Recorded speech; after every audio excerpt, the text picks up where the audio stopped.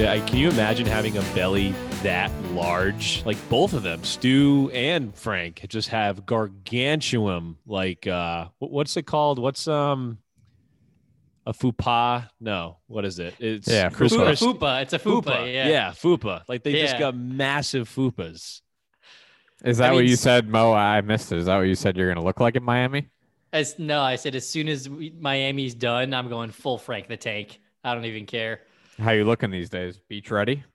Like a female MMA fighter, baby. Exactly what I'm going for. A little pudgy around the edges, but Maybe an NWHL player is a better analogy. Probably.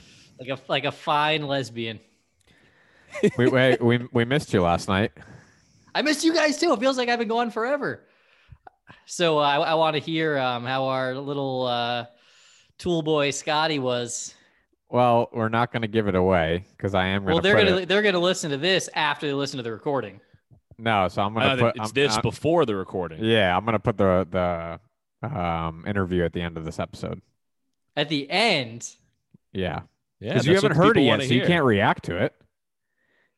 Once you hear it, we can talk about it tomorrow, and you can tell us or next time we record, you can tell us what we think. But all right, we're not going to talk about it now.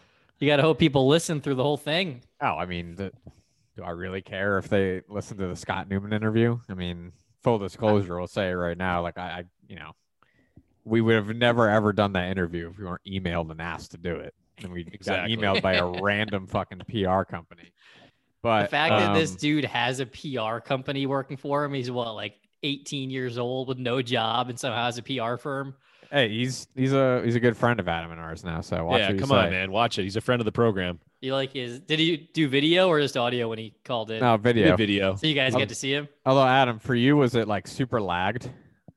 It was wicked lagged. Like he was talking, and then like what his mouth was doing, like was like honestly 30 seconds back. It was like 30 seconds off. Yeah, it was kind of weird to watch. So it was annoying at times listening and then watching him. If homeboy's such a baller, should invest in some fucking high speed internet. I will say though, the only thing I will say about it is, I think I got to give him credit where credit's due. I think he came off better than his image leads. Yeah, totally. People to think about him. That's encouraging. It certainly wasn't his first interview. Obviously, I mean, he's definitely done several interviews before. He was pretty well put together overall with his answers. Did he show his fucking scrunchies that he wears around his wrists and his leopard pants? He did not, but that doesn't mean he wasn't wearing them. But yeah, I mean, it's for the listeners out there, it's definitely worth a listen. But only because we've never done an interview before. Yeah, you can see how bad we are at it. I will play one clip. How about that? Deal. This is my favorite clip from the show. That's awesome. Yeah. So actually, you kind of stole one of the answers to a question asking about the why a 22-year-old would write a memoir. Just because I have a younger brother. He'll be 20 soon, and Tyler has a younger brother who's around your age right now, or a little older than that. So it just made me think that it's just when I look at memoirs that have been written, usually they're people who are critically acclaimed celebrities, or had something happen like traumatic in their life that they were able to survive and have an experience and a story to tell.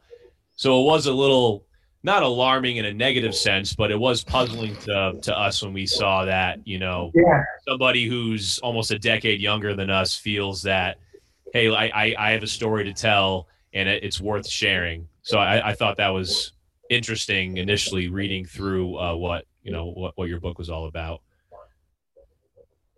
But you certainly. Yeah, absolutely. Oh, sorry. Continue. No. You continue. All right. Is that a good tease? Laugh it up, Jared. Laugh it up. What was the question? Just waiting to burst out laughing. It wasn't a question. It was because I was going to ask a question that he kind of answered. So I was just elaborating on that. Yeah, I think by the time you started, as soon as Tyler said I have something to, I knew that was. I would have put all my money that Tyler was going to bring that part up because that is a small snippet of the entire interview, but I did ramble a little bit. Well, Obviously. yeah, because I think you started like asking the question, and I think you realized after you started, you were like, I guess you kind of already answered this, so you ended up having to change it into a statement as opposed to a question. Definitely overblown, but I knew he had answered the question, but I was kind of prepared to ask it, so I just kind of was trying to elaborate on what I was going to say. But yeah, it wasn't smooth. It was not smooth. The rest of the interview was much better than that. First interview. I can only go up from here. Just gotta get reps in. I thought we did great. I think if there's any reason to listen to it is to see how we do with an actual interview. I thought it went well. I mean, he rambled like once. It was some like weird story that I don't think was great. It wasn't very climactic, but I think the story could have been a lot better. And you and I said this, Ty, if he just told it a little better. Yeah, agreed. Because it was an interesting story. I thought just his delivery was ironically, he's got to get a little bit better at storytelling. Yeah, there's no chance he wrote his book. Guarantee he had a ghostwriter do it. This rich little boy. Jared. He was just a fucking guest on the show. My God. Just bad. Fuck you, Scotty boy. This might be our last interview because of Jared's comments, his hostility right now towards the our PR person is probably going to want to hear the episode. Do you think they actually might listen? Yeah, and they've got one of the hosts saying, fuck you. Didn't hear anything about the interview and immediately haven't even listened to it yet. So these are I'm just judging a book by its cover. Pun not intended. So we've got a decent amount. We really didn't talk too much about content before the show today, but I kind of had a bunch of stuff spill over from our last podcast. So my quick rundown is as follows. I got to play some press secretary sound that I did not play last time. That's funny. We're going to talk about 2K checks, or should I say $2,000 checks, AOC, San Francisco, a little more CNN, and then football.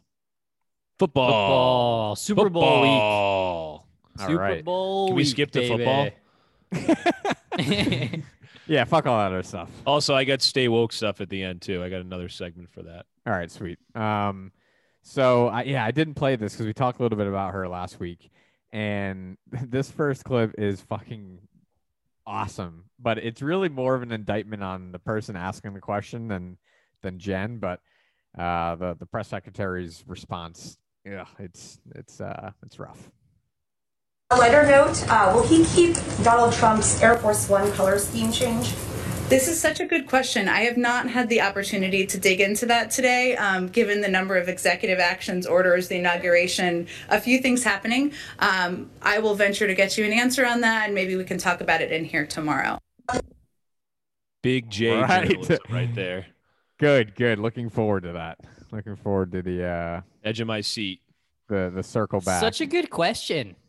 Yeah, and this was awesome. What loser reporter asks that? I know, that's what I mean. It's way more on the reporter in that clip than her, because for sure. Like, how do you walk out of there feeling good about your job and what you did today if you just ask that question? There's a lot of dummies out there, man. A lot of people are so socially unaware. I mean, that was incredible, and this we all had talked about, but I mean, this was going on like during, a number of things, right? I mean, COVID relief is the biggest topic, in our country. Nothing can, still seems to be able to get done. We had the whole Wall Street fiasco, right, which drew a ton of attention politically and otherwise. So we had a lot going on last week, and the administration has their other priorities. I just one other question. The Trump administration, the Obama administration initially had wanted to put Harriet Tubman on the $20 bill. The Trump administration dragged their feet on that. I wanted to see if the Biden administration has a sort of view of the timeline on whether or not she should be on the paper currency. I was here when we announced that, and it was very exciting. It hasn't moved forward yet, which we would have been surprised to learn at the time. The Treasury Department is taking steps to resume efforts to put Harriet Tubman on the front of the new $20 notes. It's important that our notes, our money, if people don't know what a note is, reflect the history and diversity of our country, and Harriet Tubman's image gracing the new $20 note would certainly reflect that. So we're exploring ways to speed up that effort, but any specifics would, of course, come from the Department of Treasury. So again, Important stuff. Priorities aligned. I do remember hearing about this like in the middle of Trump's presidency. Oh, I don't remember that. And the only reason I remember is because colleagues of mine discussed it, and personally, like they could put a fucking they can put like the Geico gecko on the currency. I don't give it. Like, who the fuck cares about Nobody, dude. current? Well, apparently some people do, because it was a big push to get Andrew Jackson out. I think he's on the, what is he on, the 20? He's on the 20, yeah. Yeah, get him out of the $20 bill and then replace it with Harriet Tubman, and obviously that would create, you know, a movement to remove pretty much every other person, probably other than Lincoln or Washington. But it's crazy how this has become like a major talking point with everything else going on right now. It does fall into that category of things. It's like, okay, great. Like, I mean, if awesome. they did that tomorrow, but again, it's like awesome. But right, if not, like, sure. who gives a fuck? But it's like, again, like, and maybe this clip is more so on the reporter asking the question, but like, how is that a question that you're asking in right now, today, or this was last week? Like, how is that? Has she been getting any tough questions at all? I think so. What I heard was that they're doing a lot of like the gathering of the questions beforehand, and so I think they can kind of like pick and choose who they're gonna call on. So I think they only give someone like, from Fox probably one question. Yeah, I think she's gotten questions here or there, but as you know, it's not very adversarial in there. So a lot of talk. I think I saw 6 or 7 different answers where she started the answer with, let's also reflect on how many minority people we put in cabinet positions, or reflect on how many executive actions we just passed. Like, she started every answer with that. Yeah. And this was great too. And this is funny just because if you think about what the media would say if this cut that I'm about to play was Kayleigh McEnany, and this was basically the answer she was giving to almost every question you asked, like, this would be topic number 1, for the night for, the CNN and MSNBCs of the world. I'll circle back if there's more I can share with you. I'll circle back with you if there's more to convey. I'll have to just circle back with you. We can circle back with him. I'm happy to circle back with you. I can circle back. I will have to circle back on that one. That's an excellent question. Oh, such an important question. We will circle back with you, and we'll circle back with you. It's an interesting question, but we'll circle back. I'm happy to circle back, but I'll have to circle back with you on it. It's a good question, but we'll circle back with you on this today. We will certainly circle back with you more directly. I hate to disappoint you, but I will have to circle back with you on that as well. Sounds like somebody who did not do their homework trying to talk about their book report or something. And it's like, look, it's a fine answer, but it's like, that was January 26th that that clip came out. So that's what, 5 days? That's a week's worth of circling back. Yeah. That's a little much. It's like polar opposite to Kayleigh McEnany, where like she was so confrontational on any answer and would kind of give a bullshit answer for anything. Right. And this girl's like apologetic, saying great answer to stupid questions. Like, can we just have somewhere in the middle? I was going to say, like, good plug. Which would you rather have, I guess? Would you rather Neither. have McEnany? They're both just, yeah. Well, but you got to have one or the other. Like, would you rather have someone just spew bullshit out of their mouth and like almost every time someone asks like a difficult question, or would you rather have someone just say, I'll get back to you on that, or just applaud you on your question? We'd probably want I'll circle back with you. It's probably better than the I think so that too. McEnany had. What's this lady's name? Do you guys know? Yeah, Jen Psaki. Even Jen Psaki, she's still giving us just candy-coated bullshit. Yeah, it's all bullshit, right? It's just bullshit with a little bit of sugar on top. I think it's sweet at first. Right. I think I'd still rather have a Psaki type of. Yeah, if you're gonna make me choose, bomb than rather have a Psaki bomb than a McEnany shitstorm. So I told you guys I kind of hate listening to Pod Save America. Like I just like to kind of hear what I view them very much in the lens of like they are establishment Democrat. Yeah, like they are just the like a media arm of the Democratic establishment in my eyes, just based on like what I listen to when I'm, tuning into that show. And they're like buddies with Jen Psaki, and they had her on. There's just like everything they do is just the most like kiss ass bullshit fluff. It's unbelievable. Have you guys ever listened to any of that No. from I them? have no interest. I mean, I wouldn't recommend it. Is but- it like, I'm assuming it's like listening to MSNBC. Yeah, it's exactly what it is. Yeah, that's exactly what it is. Yep, they're 3 former Obama, members of the administration are like super low level. I don't know what you call them, but yeah, I mean, their entire goal is just to spin everything in Biden's favor, and so that brings us to $2,000 checks. Which I don't know. What do you think, Mo? Are we giving this enough attention here on this podcast? I don't think so.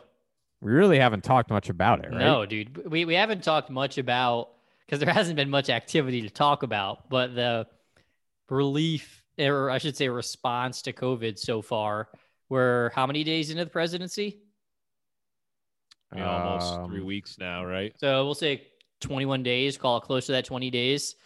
And we haven't had much to talk about. Yeah, I mean, what do you think about it, Adam? I'll let you go first.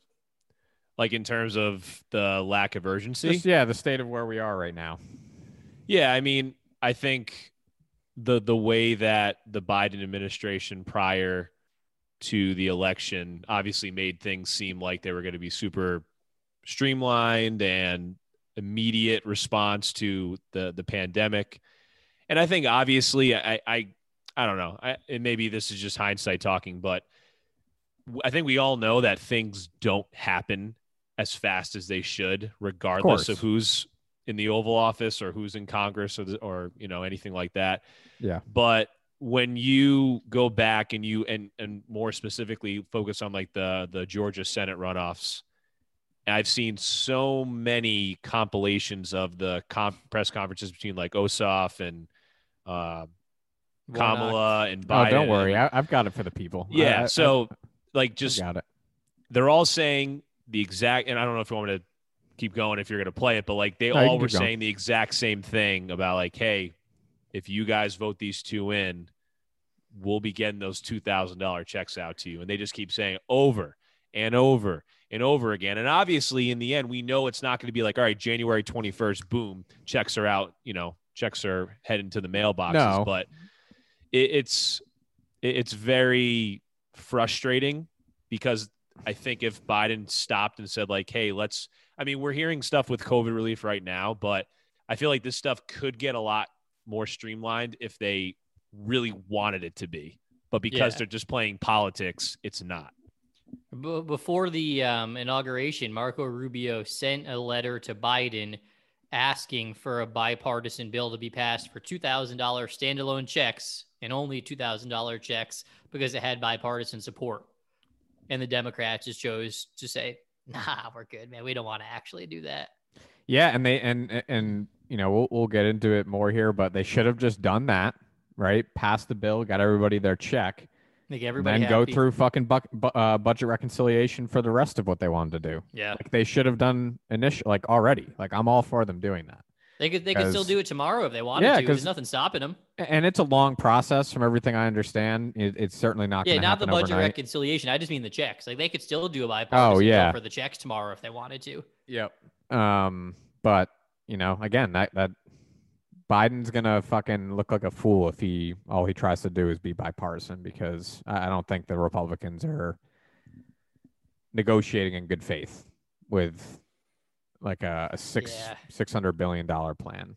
Like I just literally don't, 1/3 the size of the proposed plan. Aren't we so far past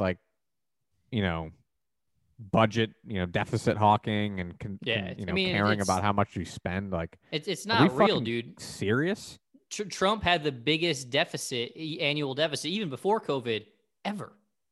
And the Republicans had fully endorsed it. It's all a charade. Yeah, it's I don't want to support it, but because I would have to imagine it's not good to owe all that debt, But I agree. When it comes down to issues like this is exactly where we shouldn't be concerned about how much fucking money we spend. But of course, when it comes to this, everyone's concerned. But we spend fucking God knows how many billions or trillions every year in defense, and no one fucking bats an eye. Wouldn't it make sense for like you're saying, Jared, like if they really wanted to and they put all their resources and all their focus on the checks, they could get that out there in relatively little time. Wouldn't it make sense to just come out of the gates hot and just get that done within the first couple weeks? And then it kind of overshadows like some of like the craziness with like I think he's already signed in more executive orders in the first month of a presidency in history. Like, and people are, kind of bringing up the fact that like, oh, he used to say that passing executive legislation through executive orders is like the act of a dictator. And he's done the exactly what, he said he would not do. Like, why not pass the checks and let that overshadow some other things that are like iffy? Like, I don't understand. It makes no sense, dude. It's like, it's almost too easy of a slam dunk where like it's the only explanation is that the Democrats don't actually want to do this. Like, to go from the promise of instant $2,000 checks, you could have had it if you wanted, to then $1,400 checks in a bipartisan bill with a bunch of stuff that will never pass. And now it's down to $1,400 checks for people who make 50 grand and below. That's the latest. Yeah, I did see that. Wasn't that the Republican proposal? And I think that the Republican proposal was even less money than that. I thought the Democratic one was like $100,000 or under.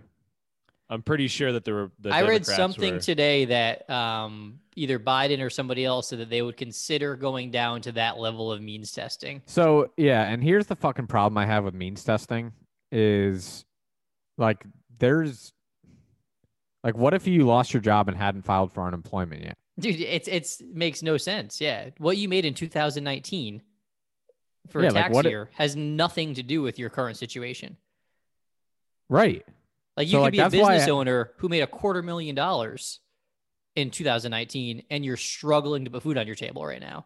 Yeah, because I think like you had said it on one of these podcasts where you're like, look, no matter how much money you're making, you're living check to check. Or maybe it wasn't this podcast, but it was another. But it doesn't mean that person shouldn't get a relief check, right? They still lost a job. It doesn't matter how much they used to make. Yeah, 2 years ago. How much? Yeah, right. Totally irrelevant at this point. Yeah, I have a huge problem with means testing it down and down, because I was a huge proponent of that. Like it was, a huge thing for me to say, like, why are we giving money to people who don't need it, right? That seems wasteful. And you can argue in a sense, right, to some degree, okay, sure, it is. I mean, some people might just take that $2,000 and put it in their savings, but like if now they're going to make us choose between either some people get it that don't deserve it or nobody gets it. It's like, well, that's an obvious fucking choice. Yeah. I'm reading a tweet from the Democrats.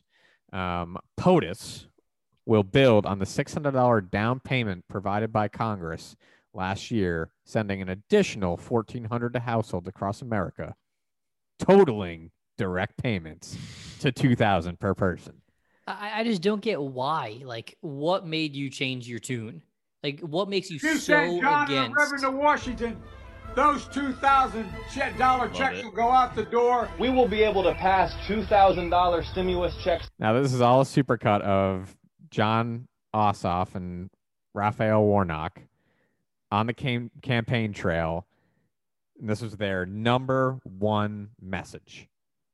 For the people next week. We'll deliver the $2,000 stimulus checks. And that begins with the $2,000 stimulus. When you send me and Reverend Warnock to the Senate, we will pass those $2,000 stimulus checks. You send me and Reverend Warnock to the Senate, we will pass those $2,000 stimulus checks. They will make decisions about whether we give people a $2,000 check. We need to pass $2,000 stimulus checks for the people. For getting people that $2,000 in relief, direct payment. Congress should pass $2,000 checks. President-elect Biden and Democrats are all pushing for $2,000 relief checks.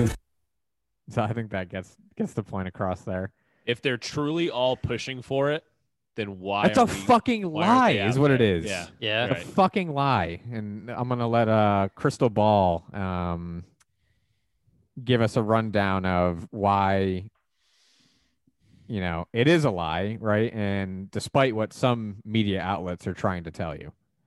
So this is honestly kind of incredible. The media carrying water for Joe Biden in a new fact check about those $2,000 checks that were repeatedly promised would go out immediately if Democrats won both of those Senate seats in Georgia. So this is Newsweek. Let's throw this up on the screen. They say Joe Biden critics falsely claim the president lied about $2,000 stimulus checks. That's really interesting because as far as I can tell, $2,000 checks haven't gone out, number one. Number two, they've been knocked down to $1,400 and immediately has somehow turned into maybe in March, maybe in April. And we're open to further negotiations.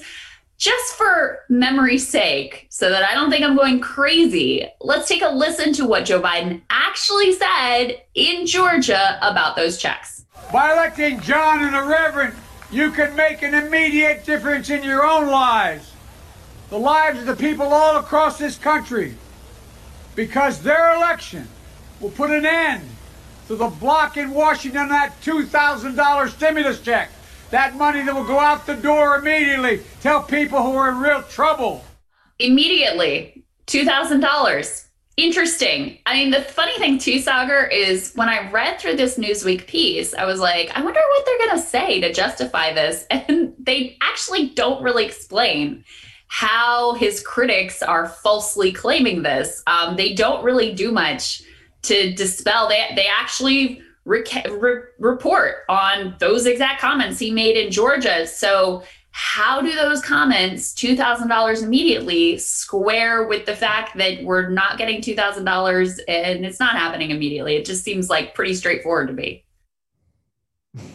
That was great. So since Newsweek, who released that article trying to say that critics of his falsely claimed that he lied about it, they corrected that story.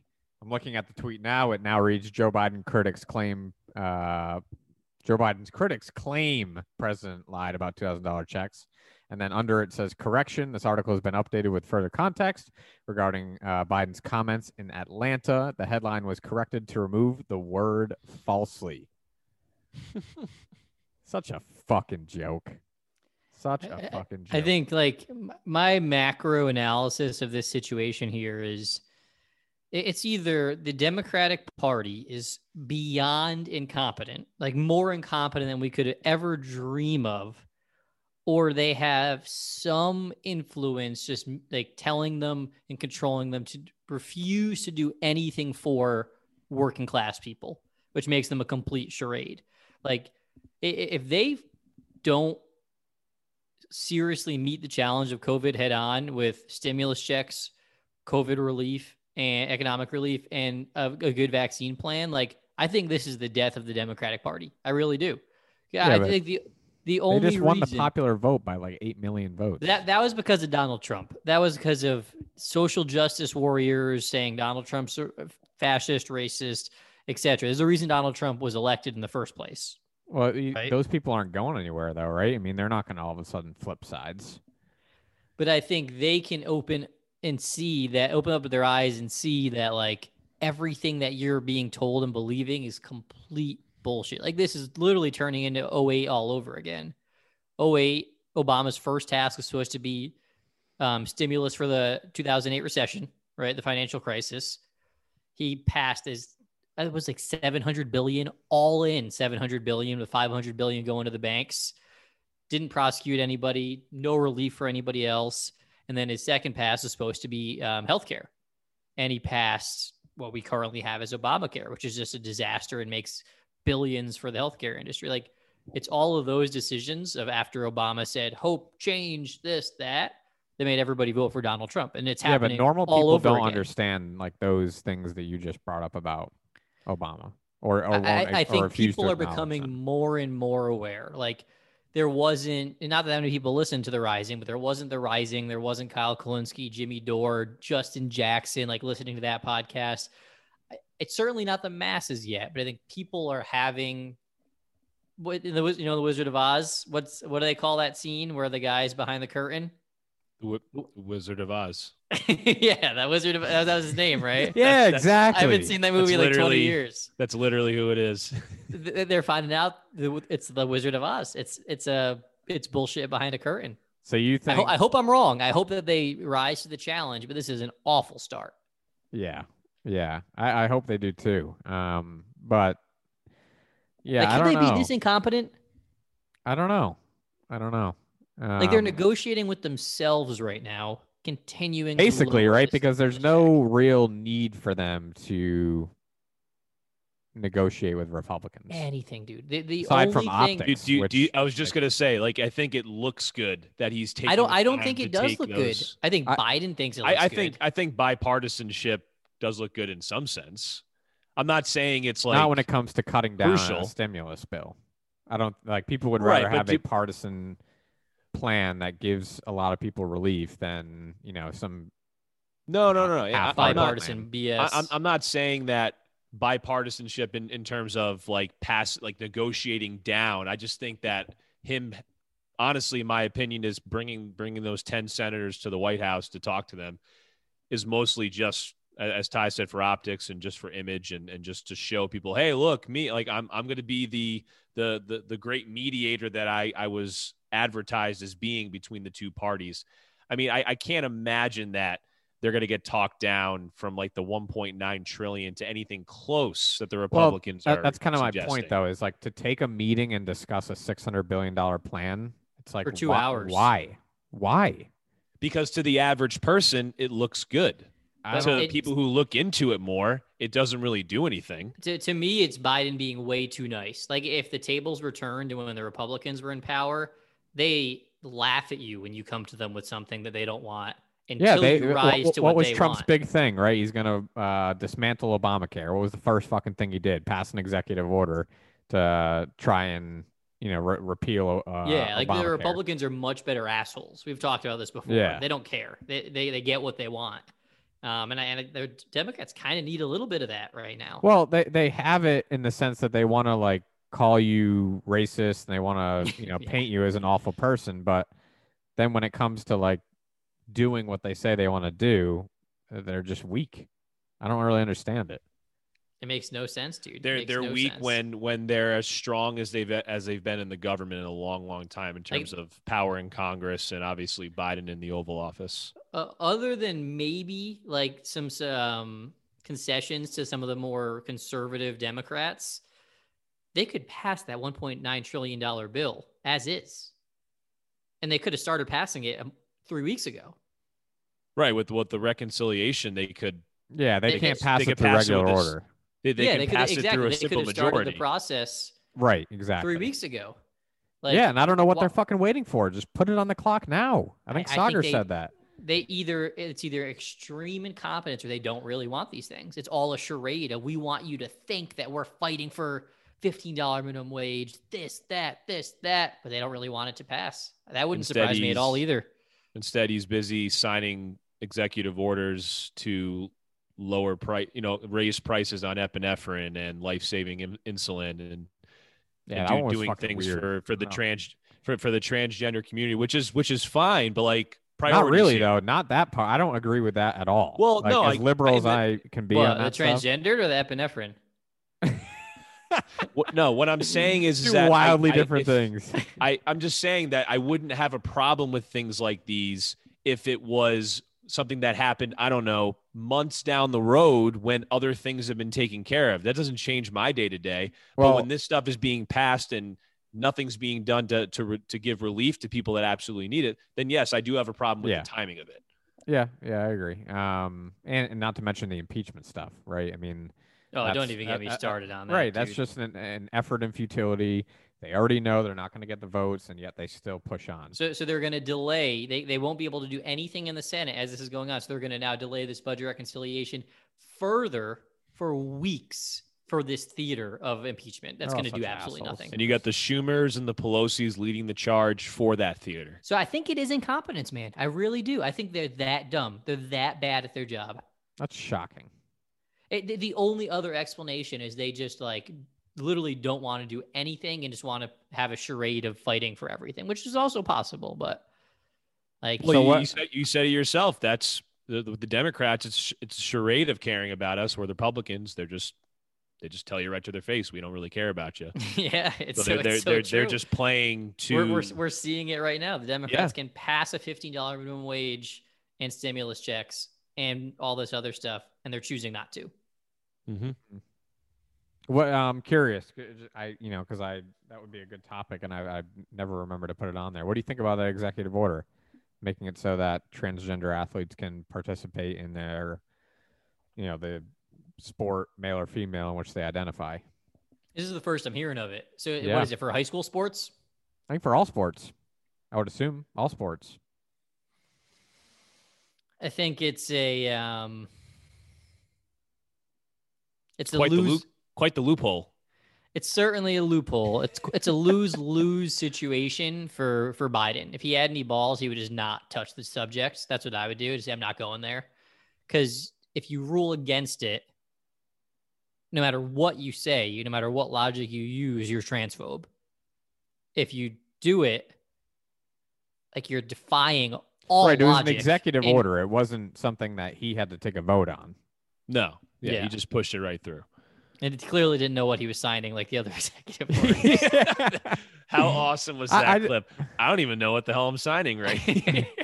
I just think it's like that notion, like to think that anyone wouldn't have or wouldn't see the issue in that, like in having someone who is born male transition to female running track against.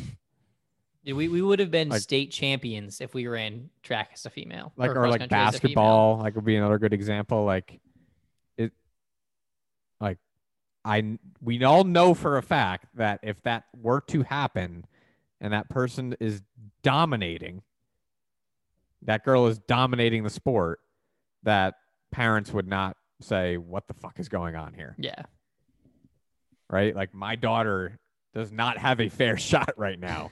I know your daughter deals with much more, real life issues, clearly, but, how does this seem right to anybody? I mean, that's especially to the girls. I mean, to the girls who are playing sports who, to your point, Jared, there were stories in Connecticut actually about transgendered girls winning state championships in track.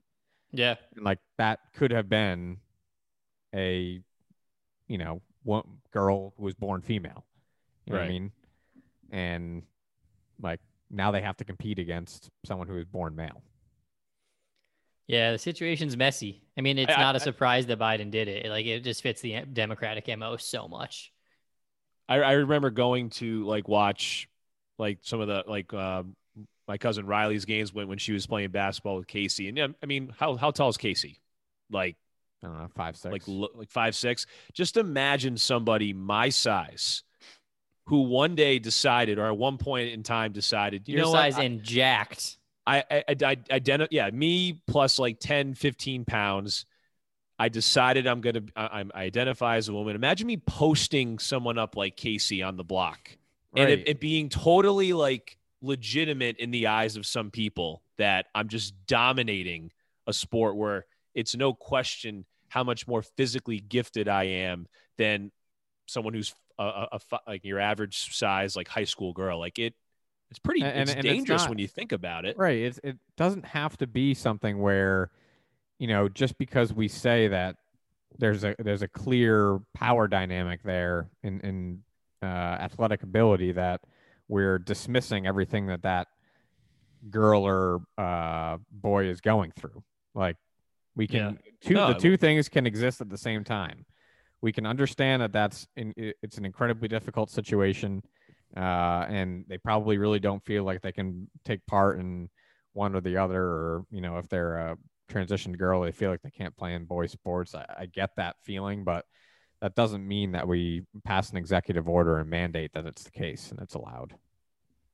Yeah, I mean, there are things I think that can be prioritized for transgender rights and things like that, but that does not seem like something that needed to go into order that quickly. But a lot of his supporters, I'm sure, that's all they needed to see. Yeah, but what Biden's about done like Biden's done feminists? his Like job. feminists, like they must be in a really odd predicament, don't you think?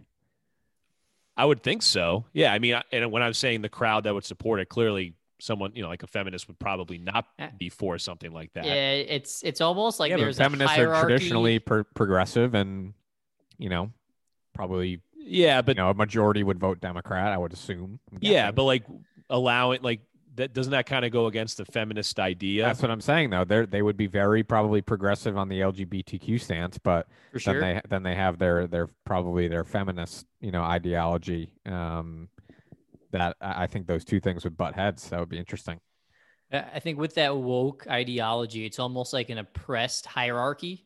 The more oppressed you are, the more you overrule somebody else's oppression. So like white males, minority males, white females, black females, LGBTQ. So like it's almost like their shit overrules everybody else's with that. Yeah, I know what you Because mean. it's a great point.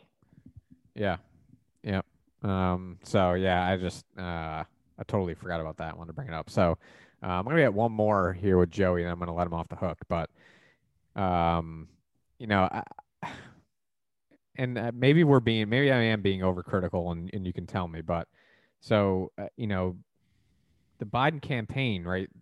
Once he was, once he got through the primary, was, their main thing, right, was, hey, Trump absolutely blows at COVID, right? He does not know what he's doing. We know what we're doing. We have a plan, right? Like that's a very fair thing to say, that was a campaign message, in a nutshell, right? that's pretty much what it was. I'm not going to go back and find it now, but there was a tweet of Joe Biden's from October that just said, point blank, Donald Trump does not know how to handle the coronavirus pandemic, or does not have a plan to handle the coronavirus pandemic. Space, enter, I do. I remember seeing period. That. And this was him. Was it 2 weeks ago? A couple days after inauguration. The American Rescue Plan also addresses the growing housing crisis in America. Approximately 14 million Americans, 14 million, have fallen behind on rent, and many risk eviction. A lot of people. If we fail to act, there will be a wave of evictions and foreclosures in the coming months as this pandemic rages on, because there's nothing we can do to change the trajectory of the pandemic in the next several months. Hold on here. Do you catch that, Mo? I caught it. That's why I'm smirking. Hold on here. What do you think about that? Because there's nothing we can do to change the trajectory of the pandemic in the next several months. Well, part of his campaign was saying that he was the only one that could change the way the pandemic was going. Yeah, I think the way he promoted himself as the savior, he's setting himself up for failure. Right. Because and that's just part of a campaign. I mean, what the fuck? Sure. Yeah. I mean, yeah. He's still, probably pretty close to right in saying that there's. Of course, what he should he's have right. said is there's only so much within our control to affect the impact of the pandemic until the vaccination rates increase. He should have said something like that. Yeah, I mean, you still could have thrown it in his face because, again, the campaign theatrics of I have a plan, right? He doesn't. I have a plan. Now it's like, well, dude, now you're just saying the same thing that we all were saying back then, which is what we're doing now is all we can fucking do. And if you that's look exactly what he's saying. Yeah. But like, honestly, like, again, people who aren't paying attention to this stuff and aren't picking up on it, based on what places like Rhode Island, California, New York, you look at some of these places that all of a sudden, like we said this couple episodes ago, a couple weeks before Inauguration Day, we were in the darkest hour of the pandemic. And then the week after he's inaugurated, curfews are lifted, Dude, it's restaurant everywhere. bans. All the blue states. People just see that stuff. And I'm sure like maybe some of them have that soundbite or that tweet in their heads when they're thinking, oh, well, something seems to be working less than a month in. Whereas obviously people who are paying attention like us, no, we knew this was coming, and it's pretty obvious that nothing really has changed, but nothing will change. Nothing will change. It would be very interesting to see a comparison of like has Biden done anything to help yet? I don't think he Well, has. and look, it's early, right? I mean, I don't want to act like I'm, I 3 think weeks. the I would president get a can lot of come shit in- done in 3 weeks as president. How many executive orders would you have passed, Mo? Probably less executive orders. They'd be more meaningful. That's the thing, and that's the thing too. Like people are talking about these Scott. executive orders. They're so literally as the only part of government that can check these executive orders is the Supreme Court, and it doesn't happen that often. So to just sign something through that doesn't have to go through Congress, that's not a big accomplishment. It's almost an empty gesture. What? So executive action, and most of them do very little.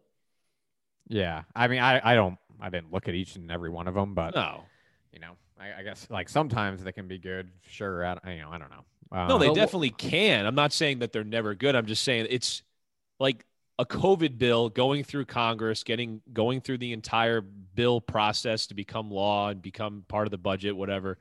That's more meaningful than just someone signing a piece of paper that he doesn't even know what the hell he's signing. Yeah.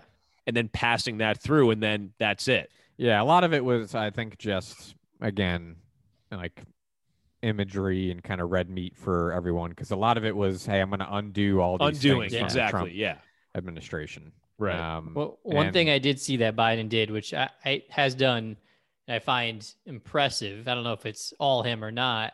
I guess 100 million of the vaccines from Pfizer that we weren't supposed to receive till July will now have by May. So, I mean, that'll certainly help with getting us vaccinated quicker. Yeah. And pharmacies are going to be getting vaccines too.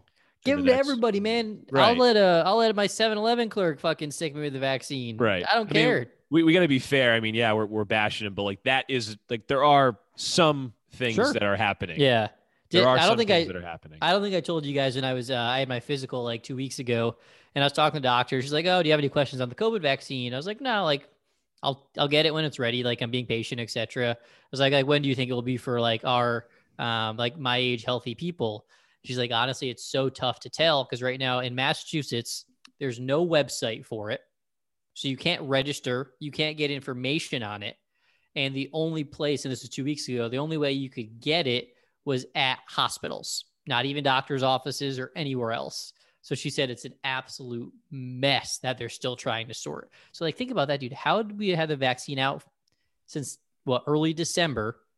My doctor's appointment was 2 weeks ago, was late January, and we didn't even have a fucking website for every state to find out information on this. And how long did we know that we were going to be working on a vaccine for this virus? A long time. Literally since March. Yeah. Only like a year, almost a year. Government incompetence. I mean, like beyond incompetent, dude. Like that is, I don't even have a word for it. It's unbelievable. Yeah. It's unbelievable that you don't have a fucking website for anyone to register for a vaccine or at least get fucking information. I mean, the registration system to me is huge because what they do in Texas is they, you sign up, right? And they give you the vaccination, right? Based in the same way, based on age and all that stuff. And you're given a number, 70,000 or whatever. And you constantly get updates. Hey, we're at this number. We're at 35,000. We're at, 50,000. And what they do is if they have like people who don't show up for appointments or if they have extra vaccines, they just do a fucking lottery. So they'll just spin the wheel, pull a name, come get your vaccine. Totally It's logical. getting wasted. Like, how is that not being done? How is that not done in like, I'll say June. I'll give them 3 months to work on it. Yeah, I still think most states don't have a queue, don't have a waiting list for it yet. Most of them are like, this is where it's available. Show up, and people line up overnight for it. Like it's so bad. Like I and just don't this would be understand so how it can easy be that bad. in a private sector, like to spin up a website, dude, to register for something. 2 days. You could do in 2 days in a real. You think of all the websites that are out there that just pop up. I mean, the website could be built in a day. Like that would take we months. could create that with Google Forms. Yeah. Well, I have been hearing, unbelievable. Like in Newport, for example, my parents were telling me that the fire department's taken the initiative of sending out a Google form for people of like a certain age that are in phase 1 of the vaccination process. So it seems like not statewide and obviously not nationwide, but it seems like some towns and cities have taken it upon themselves to at least prepare for whenever that rollout is in that area to get like people logged in and get their information in. I mean, that's great, but how scary is it that it's our firefighters having to come up with that idea on their own I know. and implement it? That's kind of my point. It's like they're just like, well, we're not going to sit around sit in our hands and just wait. We're going to try to get ahead on this. And Mo, what you should have done is been up front with your doctor and just told them that you were immune compromised, and you would have just gotten the vaccine immediately. Say I got all the comorbidities just brewing, Now, I bet you I couldn't even have got one if I said I had everything. I think it's so hard to get them right now. Yeah. I think it was supposed to be Feb 1 for 75 and older now for mass. I don't know if that actually happened or not. Did you guys see? I think it was Massachusetts. It was either Massachusetts or Connecticut, but I'm almost positive it was Mass, that they're vaccinating, that they like struck a deal with some inmates where if they got the vaccine, because some inmates, I guess, have been pushing against getting the vaccine, and they said that they would reduce jail time if they receive the vaccine. I'll have to look it up and send it to you guys later, but I was like, holy shit, like that's fucking ridiculous. I mean, like, you're an inmate. You should not get a fucking choice. I don't even think people who work in nursing homes should get a choice. Like the fact that it was like 37% of nursing home employees are refusing vaccines.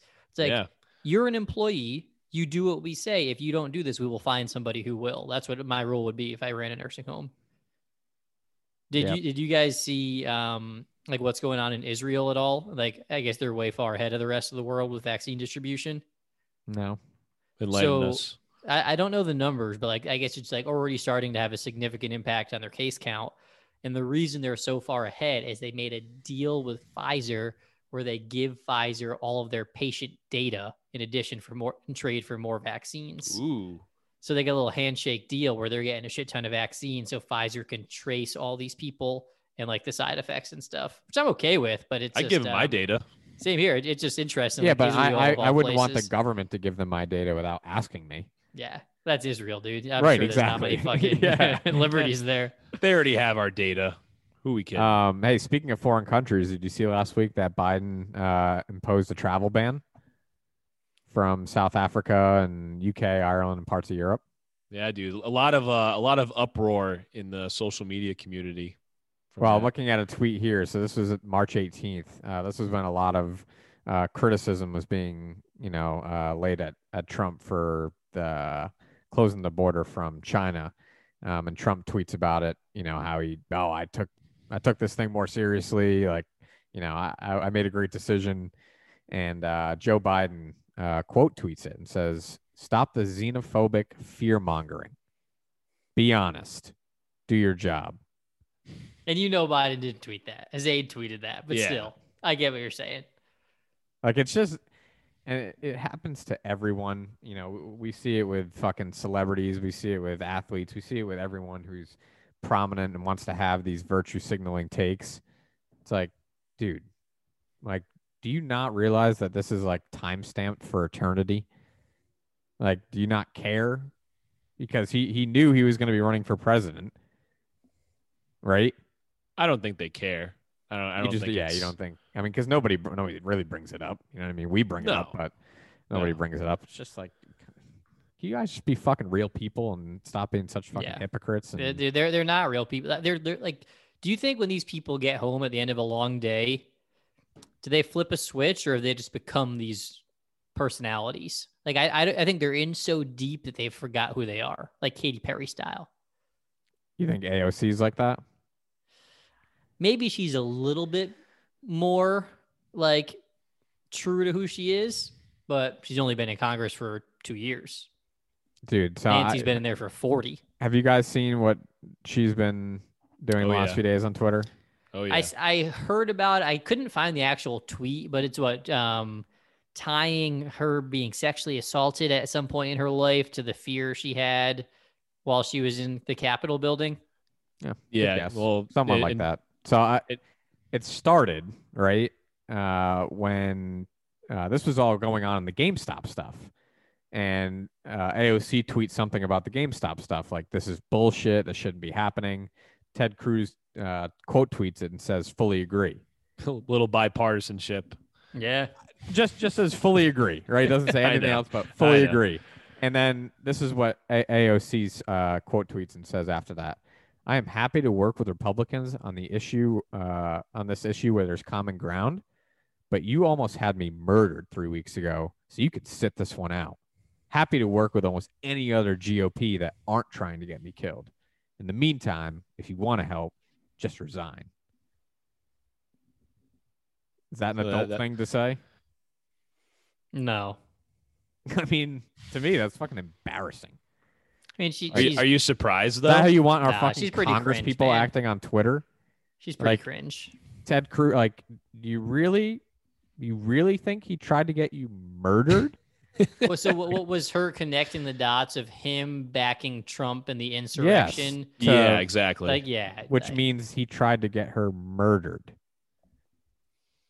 He did a lot of fucked up shit, but I don't know if you can take it that far. Todd, did you watch the Instagram video she posted? Yeah, listen to this. There was no partner, was not yelling. So she's talking about her traumatic experience, right? When In the Capitol. Capitol building was stormed. Now, it's come out that, and this is why like people are shitting on her now. It's come out that she was like on the opposite side of the building. Like she was nowhere near the shit that was going down. And so I guess like a police officer, one of the Capitol police officers, was like outside her door trying to get in, and like got in, and she's telling the story, and that's what happened. Yelling, you know, Capitol Police, etc., etc. But then it didn't feel right, because he was looking at me with a tremendous amount of anger and hostility, and things weren't adding up. Like there was no partner there, and no one was yelling. He wasn't yelling like, "This is Capitol Police, this is Capitol Police." And he was looking at me in all of this anger and hostility. And at first, you know, in my brain and in my mind, I'm thinking, okay, I just came from this super intense experience just now. Maybe I'm reading into this, right? Like maybe I'm projecting, like something onto him that like maybe I'm just seeing anger, but maybe he's not trying to be angry. But I talked to G, my legislative director, after the fact, and he said, no, I didn't know if he was there to help us or hurt us either. And G was actually like, this man came with so much hostility that G was sizing him up and didn't know if he was going to have to fight him. Like that is how like aggressive the situation was in that moment. And we couldn't even tell, we couldn't read if like this was a good situation or a bad situation. It was so like, you know, like so many other communities in this country, like just that presence doesn't necessarily give you a clear signal if you're safe or not. And so the situation did not feel okay. And then he just looks at me and yells at me, and he just go down and then go to this other building. I'm not gonna like name the specific building, but he basically says, go down and go to this building. But he just says the name of the building. Doesn't say anything else. But we're so rattled. So I was saying all this on an Instagram Live. She's well, why do you think? She's just telling everyone how brutal her experience was. That she had a security police officer, and she totally is making this guy sound like a asshole and bad guy for no reason. Because he had like a sense of urgency and was like, maybe because he was fucking fighting lunatics for the last 4 hours, and he's also in fight or flight mode. It made me think of like if you're in a burning building and a firefighter comes in to save you, they're not going to be like gentle about it. They're not going to give you a hug first. No, before they like tell get you the to get fuck to out of the safety. building, and then you're going to be like, well, you know what? I don't really like the tone of your voice, I may so have I don't to really fight you. Yeah, like She She's cringe, is man. the She's embodiment and the poster child for, unfortunately, everything we don't like about left-wing politics and the Yeah. identity politics and the culture war stuff. Like, she is at the forefront of that. And it's It like, sucks, man. It sucks.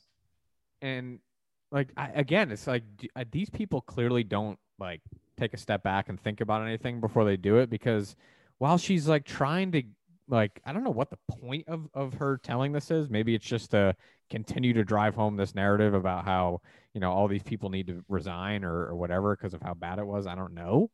But like, you listen to that and then I think, like, okay, so there are people watching that. Not many. There are some people watching that have been probably worked at a gas station, got held up at gunpoint, right? Didn't put out a Twitter video, didn't virtue signal about how scary it was, and walked into work the next day. And she hadn't like an encounter with a police officer that was trying to help her when her building was She's getting trying to make it all about her. and that wasn't Yeah. like something you just find in like an Instagram story that's like 30 seconds. That was 1 hour, Jared. She went on for Doesn't over surprise an me. hour on Instagram with that whole explanation of what happened. It sucks because, like, you've heard me say, there are things that I maybe have liked about AOC. She's got way too many moments like this. Way too Yeah. many moments of making it personal about her and just like so much theater. It's like, if you're really what you say you are, anti-establishment here for the working class, enough with the theater and actually get something done. Yeah. Instead, she's dodging Medicare for all votes. And Well, I was just about to say, like, Propping that's up Biden. exactly where I was thinking, Ty. Like, again, another example of where she had an opportunity to do something significant and back up her platform, and she chose not to, and it just became about herself. Yep. Bad news, Mo. Here, yeah. His head perked up. If you didn't see on Twitter, Bernie Sanders is a white supremacist. No. Fuck. Yeah, dude. So I did see this headline, They and got I him. really struggled to understand their argument. Okay, well, Really struggled. we'll see if we can unpack it here. So Educate me. yeah, Wake me so- up. Make me woke. This is a little series here. Couple quick stories out of the city of San Francisco, California, which Super I think conservative. The mecca of conservatism. the Bible Belt, as we call it. Yeah. Yep, the Bible Belt. Exactly. The LGBTQ Bible Belt. I mean, I'm convinced after this, like, that I think San Francisco, dude, might be the most like culturally progressive, like, crazy place in our country. I Maybe bet you the world. Portland is pretty damn close.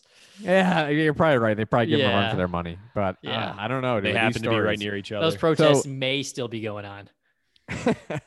So this story was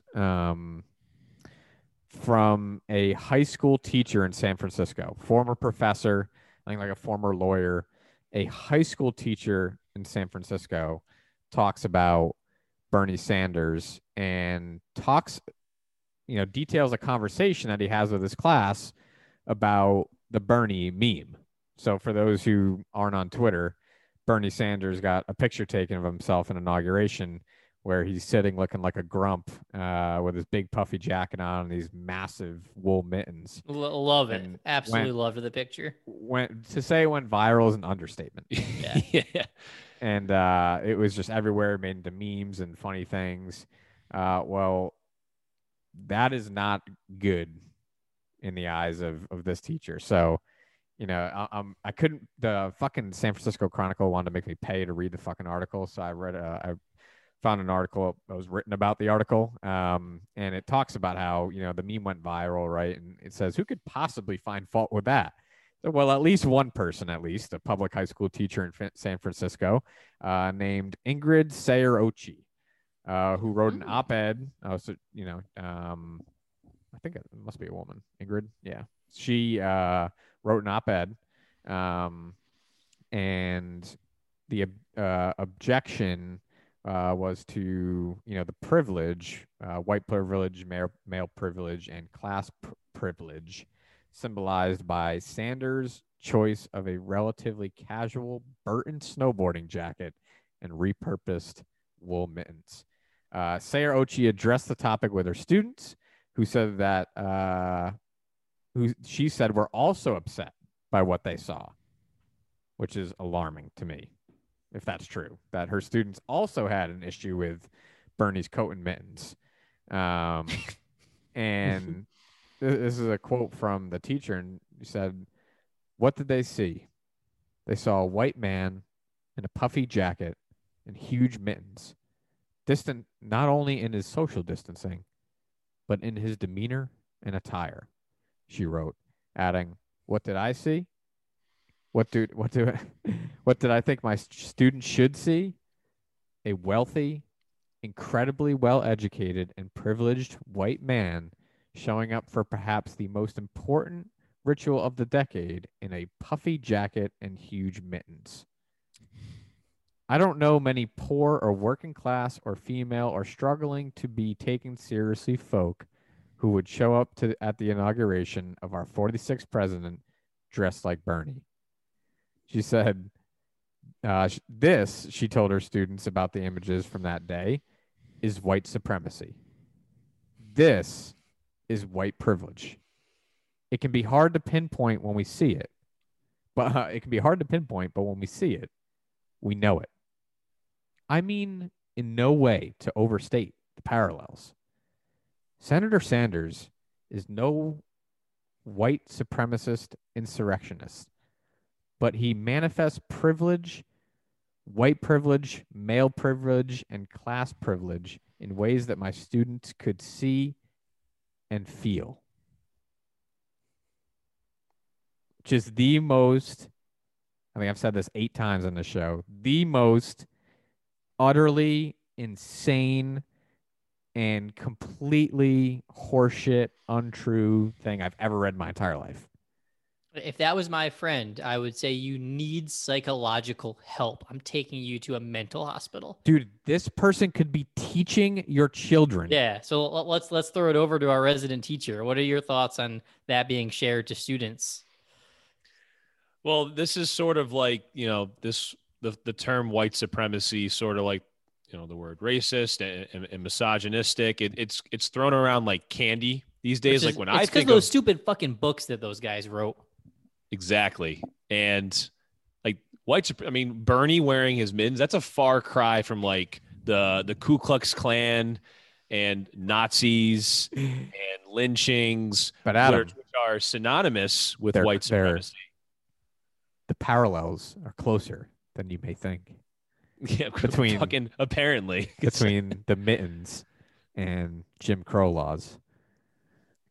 Oh, absolutely. Black codes and Bernie go right along with each other. Honestly, I don't really have a response because I just don't. I can't imagine. It's hard to even take that seriously. It is. But that was a very serious thing written in a very serious newspaper. Like, dude, if that she probably got a pat on the back from her school leadership. 1,000%. Like, I can't imagine. I don't even know. And I work with some pretty progressive people, and I think that just comes with the territory of being in the education field. But I don't know anyone who would actually not only say that, but truly mean it, like deep down to their core. Like that should get you fired. Oh, yeah. You are not fit to teach children. In a perfect world, that would require some serious discipline, because I know that dangerous. It is, because teachers can be extremely influential to certain people at certain points in their life. And if you have people spewing nonsense like that to impressionable high school kids, that's a problem. And that's something that needs to be rooted out. It's unbelievable. Yeah, it's being pushed more and more by our culture war friends on the left Yeah. with things like the 1619 Project. Yeah. Who teach our kids fucking dangerous things. Ty, because you brought up Bernie, I'm going to take a quick segment from or part of the Stay Woke because I have exactly what you were talking about. Not Perfect. the exact tweet, but the same exact topic. So I'll read a few tweets. I don't need to go into explanation on it because how can I follow up on that article that you just read? So one tweet is purposely looking like a slob at a historical inauguration for women is a form of misogyny. So this is not just white supremacy, but there you go. There's Oh some shit, misogynistic Bernie! stuff. Ice Bernie's cold getting smoked. Oh, just completely roasted here. There's another one. Ice cold feminist take. I love Bernie. Really, I do. But sir, emotional labor is not beneath you. Not feeling it? Fucking pretend for 1 minute like most women do every minute. What does that even fucking I don't even know. I'll be honest. Because he didn't look happy enough for them. I guess not. And then the last one I have is the problem is I can't even laugh at the Bernie photos because can you imagine if Hillary or Liz Warren showed up dressed like that and acting like that? Or even Obama? White men get endless latitude and forgiveness other Americans aren't afforded. So what started out as a playful meme and made us all laugh at one point in those few days, after the inauguration, to some people it was this white supremacist. It might as well have been a burning swastika and the face of misogyny. So again, and as we always say, you completely strip yourself of any credibility in future conversations when you say shit like that. I mean, Agreed. That's how soft our generation has gotten, where we're 2 generations away from storming the beaches of Normandy. And these people are offended by a man in a jacket and mittens in the cold. Like, how have we come to this? These people stand, if we ever face a real crisis, these people stand no chance. Well, these are the same people we're talking about here. So this is also in San Francisco. So this is a quick blurb from an article. First, the San Francisco School Board decided to rename 44 schools because they are named after people with ties to racism or slavery. Right? I mean, we saw that all over the country. That wasn't just San Francisco. Yeah, there we go again. Now, the arts department has taken a bold move by changing its name. It was VAPA, and they're changing it because they say acronyms are a symptom of white supremacy culture. Oh, man. How? Maybe they were. Good question. I guess my first thought was like, are they thinking just like KKK? Like what other? Is there rhymes? No, just because it's like it stands for something. I don't know. I'm trying to get inside their head. It's really hard to think. Like, what the fuck are they talking Imagine about? thinking like this every day. How fucking insane you drive yourself. Like, imagine waking up thinking like, holy fucking shit. I have to change the name of this department from VAPA to something else because we have been projecting white supremacy. I don't know how one forms that thought. No, and the worst part of one of the worst problems of this is that we talk about the virtue signaling and identity politics and all this stuff. As soon as someone takes a stand, if you want to call it that, on acronyms being forms of white supremacy, the amount of people that, without even realizing why they're doing it, will rally to that cause without even stopping to think, what exactly am I rallying to? Because it is, in one way, in their mind, a standing against something like that. And it's just, it's insane how many sheep live in this world that will literally just follow. And obviously, I think most people are like us, would be like, what the fuck are you talking about? But there's definitely going to be a small following for something like that. It's just wild, man. The things people do to like try and prove their own self-worth. Hey, we're not done. The San Francisco Board of Education is this was yesterday. Was meeting later yesterday to discuss eliminating selective admissions process and replacing it with a lottery-based system. And this is someone from this is the commissioner of that board, Allison Collins, on why. When we talk about meritocracy, and especially meritocracy based on standardized testing, I'm just going to say it. In this day and age, we cannot mince words. Those are racist systems.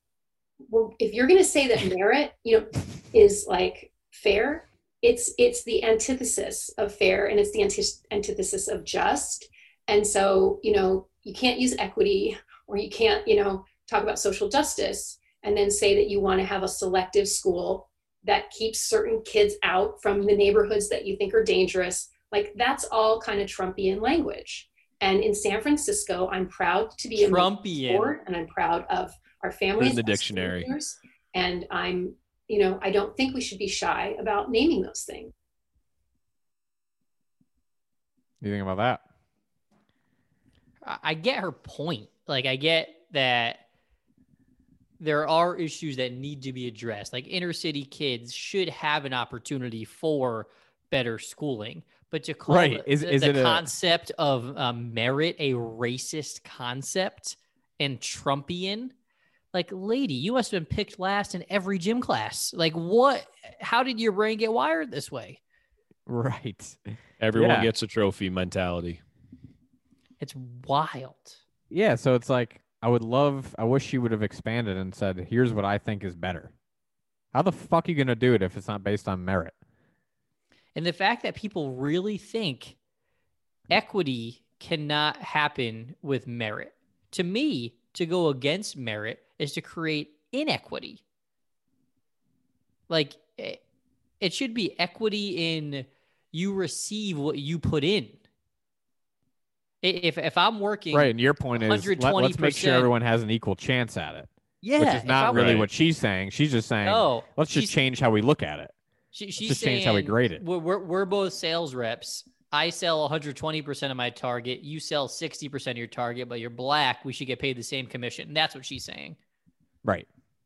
I guess. I guess. Okay. Right. You can only. But because you grew up in an inner city, you deserve the exact same outcome, not the same chance, no matter what else you put into it. Yeah. Like, that's right? not okay. And we would 100% agree. Like, I'm sure there is lack of resources that would contribute to preparing for standardized testing in those communities. So let's address the problem then. Yeah. Let's get them aid, right? Like, rather than redefining merit, let's go to the source. And I think that like you kind of hit it on the nail on the head, Mo, because it's just all like Band-Aids. Like, let's just do something that, like she said, I can be proud of and I can feel good about myself, and I will put the Band-Aid on the problem and we can walk away and we can virtue signal to the bank. Yeah. But did it actually change anything? No.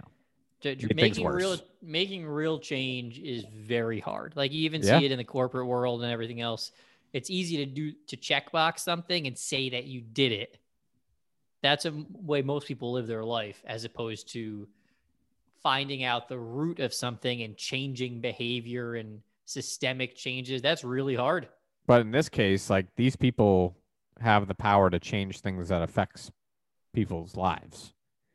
Right. So because she has this warped way of thinking about it, I don't know if that was back in October. I probably should do some fucking research and see what happened, because like, if something like that were put into place, like, I would love to see how that fucking shakes out and how people feel about that. Be an interesting experiment. All right. Well, that was all I had. So we can jump into football. Are you ready for some football? Fucking Super Bowl. I can't believe it's Super Bowl so week. Fucking weird. Yeah, it is weird. So fucking weird. There's been so little coverage this week. It's made it like kind of doesn't seem like it. You're right. It's so little coverage. It's fucking insane. I do miss like the Barstool stuff with like Big Cat and PFT like dressing In up like costumes, old dude. ladies. That was great when they did that. I will miss that part of media day. So what do you guys think? Like, I mean, I personally, as of right now, because I'm Are we going to make picks against the spread or just straight up? Well, so I have a list of prop bets. I was going to ask just like what you guys thought about the game in general before. Well, I know because we're went going to into make that. we're going to make a pick. So are we going to make our picks together based on if we think, you know, the Chiefs will cover or, you know, the We can do Either or, all money of it line if or you want. spread. Yeah. straight up. Okay. Straight Up. Yep. Who So you guys got? I'm thinking Kansas City. However, I'm not. Of course, Like, Adam I Couch would is a pick- statement. Well, I'm not going to say that they're going to blow the Bucks out. Would But you you're say picking them that's to win. Would you say that's? I'm picking them to win. I think it's I- going to I be a very wouldn't- I- competitive game. I mean, I won't. Go ahead, and I'll give my opinion after. Yeah. No, I'm just saying, like, I think that the overlooked problem right now with Kansas City is they have like one healthy offensive lineman that's like actually started the majority of games this year. Like their offensive line is decimated, like namely Eric Fisher. I'm pretty sure he's not playing. And obviously one of the Buccaneers' strengths is their front four. So that definitely gives me some reservations. At the same time, I just think that, you know, this is a start of the next dynasty, and I think it will ultimately start here with Pat Mahomes winning this game in spite of Tom Brady probably performing pretty well. I think Kansas City pulls this out. I think it's very close. All right, Jared. Am I next? I think Kansas City definitely wins. I think there's a potential it is a blowout. Even as banged up as the Chiefs line is, dude, like it's so hard to get pressure on Mahomes. He just escapes the pocket so well. Like I remember so many Broncos He is games. hurt though, right? Got that turf toe. Yeah, but I just remember so many Broncos games where we had like Von Miller and at the time either Bradley Chubb or DeMarcus Ware or whoever it would be, and like we would get constant pressure, and he would just escape it and make a play every single time. So I think they're just going to be so hard to beat. So I do think Kansas City wins. I think potential to win big. I think Tom has a solid game, but makes a couple mistakes. And I don't think Mahomes doesn't make big mistakes. He doesn't turn the ball over a lot. They're just so hard to beat. I'm going Bucks, baby. I'm going I want Bucks. Tampa to win. I want Shocker. Tampa to win. I'm fucking going Bucks. Let's go. I'm calling it. Are you going money line or are they +3? I think they were +3.5 when I saw last. Like I would definitely want a few points if I could get it, but sure. I'll fucking ride Tom Brady to the grave. Like I think you're right. Like it's gonna take an unbelievable defensive effort on the part of Tampa Bay, you know, to give Tom a shot. But man, I just think like if he's got a shot, like there's just fucking something about that guy. He'll make it fucking happen. And dude, now that you say that, how many Super Bowls has there been a high flying offense coming in and a team with a good defense and good defensive scheme was the underdog and they fucking beat them? So many Super Bowls. Pats, Rams, right. Fucking who was somewhat recently? Broncos, Panthers. Yeah. Seahawks, Broncos. We had the best offense in football history that year. Got stomped.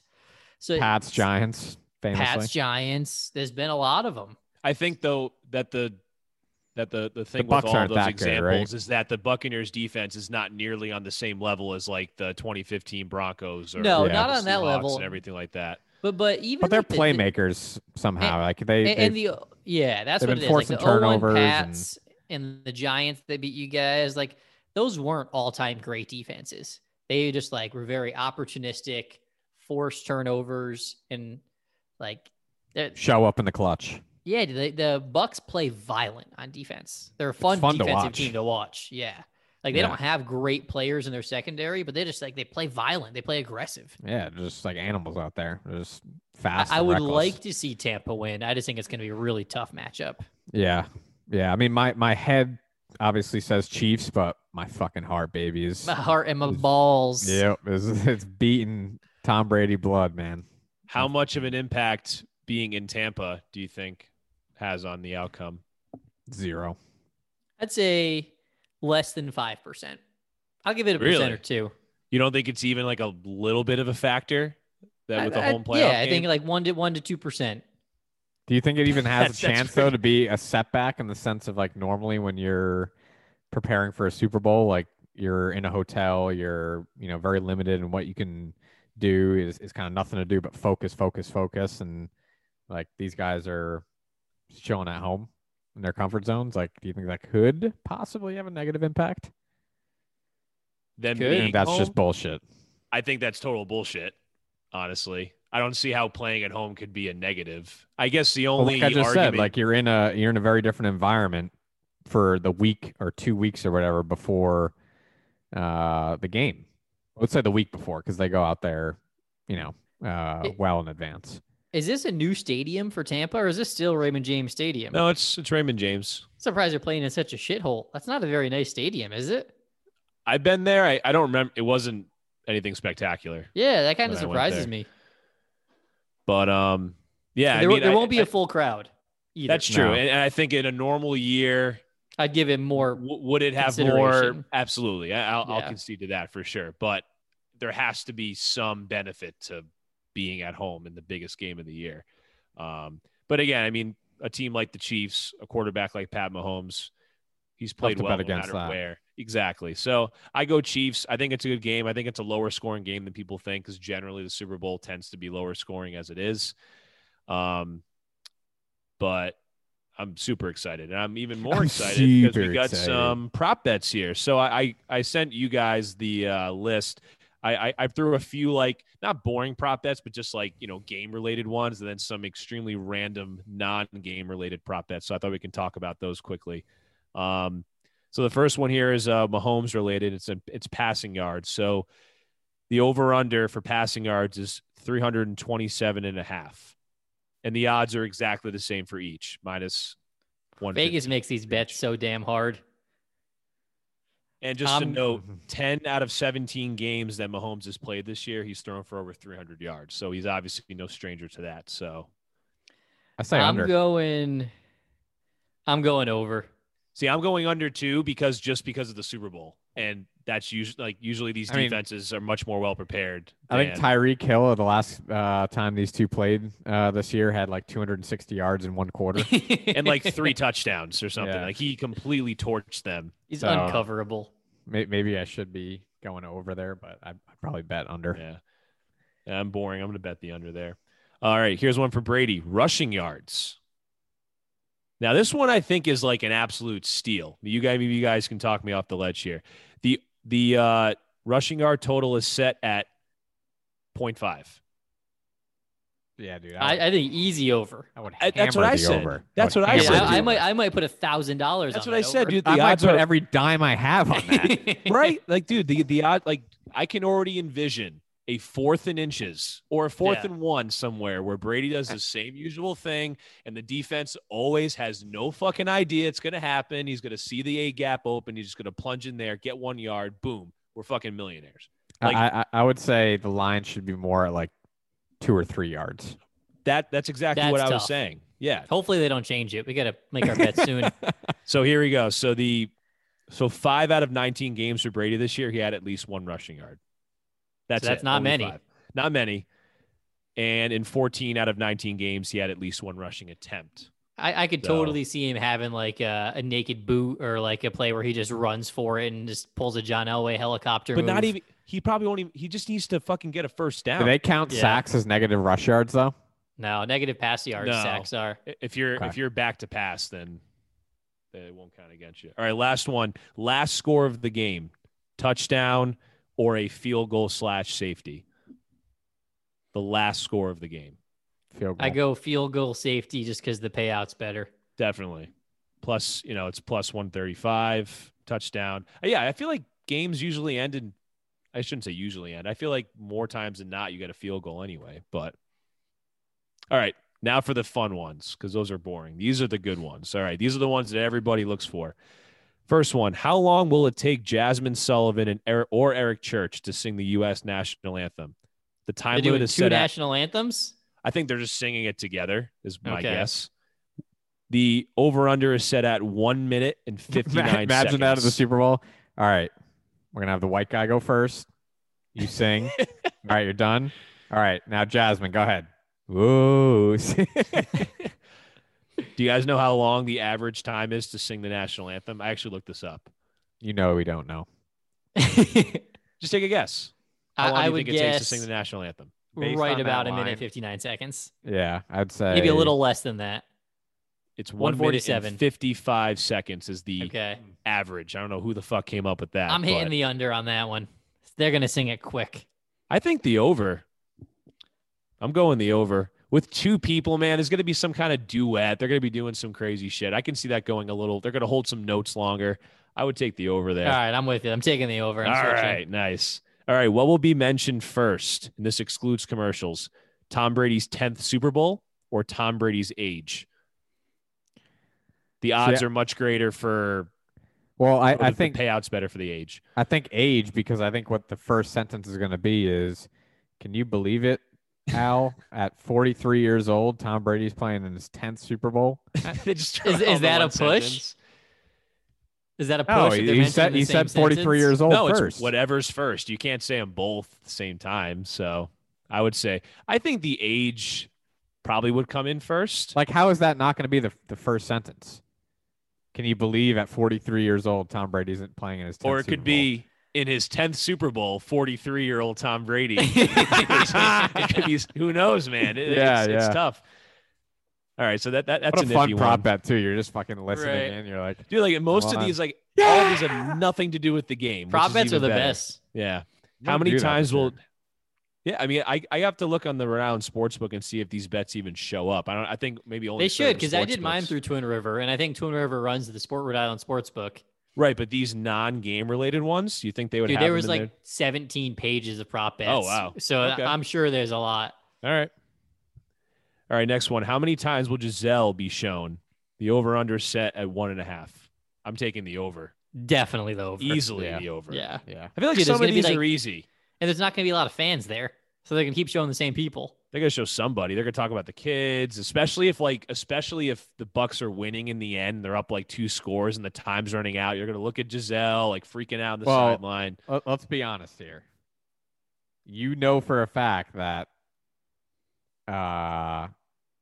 depending on where the money goes in that bet, that someone from the casino is calling NBC and saying, Absolutely, man. do fucking not show Giselle Bundchen more than one time, or we will have you fucking killed. There's no doubt in my mind. So that's But, what like, makes me not want to bet these things. Well, yeah. I mean, I would bet this with like enough money where I wouldn't like feel terrible like I did at when Jared and I put money on our parlay and We let it NFC ride and just Championship. lost it all. Yeah. Luckily, it was just winnings, but still didn't feel any better. This is a classic one.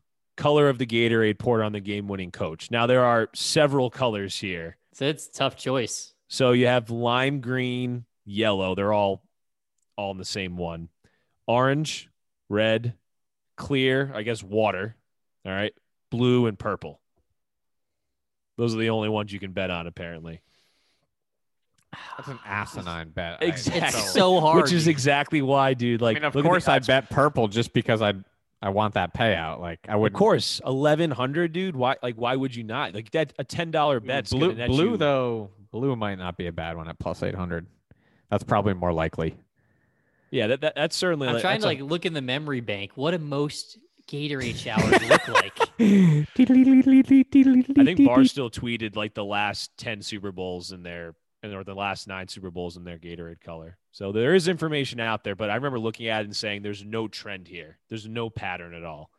And the last one, who will the Super Bowl MVP, whoever it is, most likely Pat Mahomes or Tom Brady, mention first in the post-game interview? And the options are teammates, coach, God/Jesus, the owner, the city, family member or members, or none of the above, which is 1,400 odds. Well, when they say mention first, who? So it's Who? as So soon as like they Tom say Brady, somebody. I'd like to thank my teammates, which he's 1,000% going to say. So that's obviously the easy one. But then depending on who wins, if someone else. Is and Mahomes religious? I don't think so. And not enough for me to.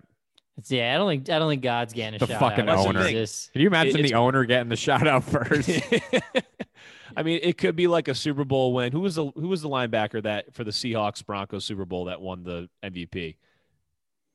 He's still on the team. You know what I'm talking Bobby about? Wagner. Yeah. Bobby Wagner. No, it was someone else. But anyway, it was a Seahawks linebacker. But like it's gonna take a random ass person winning the MVP for it to be like anything other than like teammates. Because that's I could see it being family member. Okay, Tom had both both of of the his first thing you mentioned. The first Tom thing had is a both of family his member. parents had COVID this year. Ooh, So I could see him in emotional saying, "This one's for my parents" or something like that. What would it sound like? This one's for my parents. Yeah. Yeah. So yeah, I think I would. I don't know. I probably just wouldn't even bet that one, to be honest. Because Betting them all. Yeah, $100 a pop. There we go. One of them's bound to hit. All right, so those are our prop bets. So we can do some research, and maybe we can, maybe somewhere in the middle can get back in the betting game because yeah, I definitely want to make some prop bets. We're due for a win, and at what better time to win? I think we're at like Super Bowl 0-5 right now or something crazy like that. Yeah, we're not doing well. Well, the key is just to not parlay every single that's pick why. we do. Let's just do individual picks because I think we win parlay. Exactly. We've all gotten picks correct. It's just the parlays are the three. The payout though. Speaking of bets for this weekend, who do you guys have on money on for Friday? Jose Canseco versus Billy Football. I'm definitely taking Billy Football. I would take Billy Football just for the thrill of it. I don't think he's going to win though. I think it's going to be must watch. I hope that it's on AC Lee and we can pirate it. If it is, you got to send us it. Yeah. Please. It'll be super entertaining. Dude, Jose Canseco is massive. Dude, he's like 270 pounds. At least. All it's going to take is like one big. I mean, Billy Football is dumb as rocks. I mean, I could see him just getting right back up. I hope Billy's making a lot of money off this. I know Jose is. I think it's like $10,000. That's it. I would want way more than 10 grand. It's a $10,000 prize. Pulverized by fucking Jose Canseco. Yeah. All right. Any other Super Bowl thoughts? I got a couple things for stay woke. Keep everyone woke out there, and then I'm good for my. Then it's time for Scott Newman. Then it's time for Scott Newman. Got it, exactly. boy.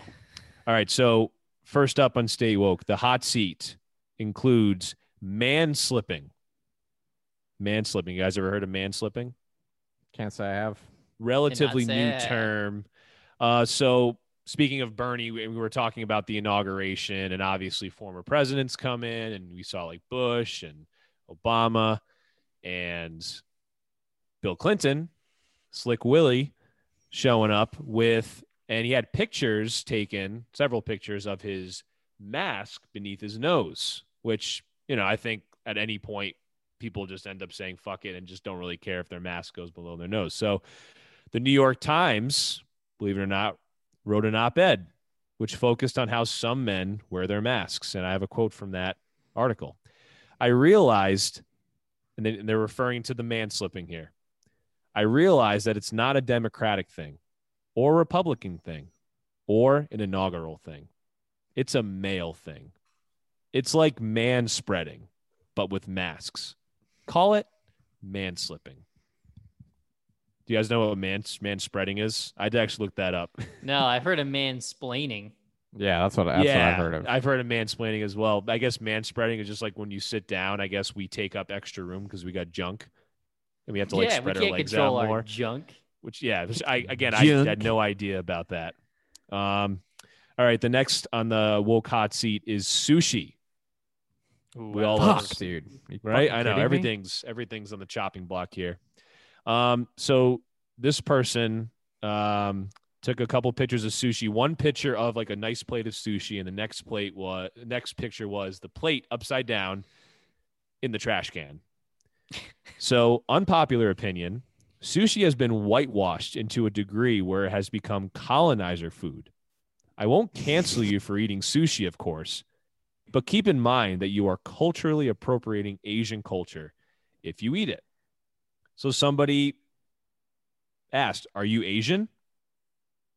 And she said, I'm Latinx. So it's pretty much the same thing. Do you guys know what Latinx is? I think it just means Latino, right? Yeah. That's what I thought. Latina, yeah. It's the gender neutral form of Latino. So you're a gender neutral Latino, so you're pretty much Asian. So you're literally Asian. Like you have an opinion on sushi and cultural. So she was saying that to kind of defend the fact that she has a say in this? Pretty much saying like, hey, I'm Latin.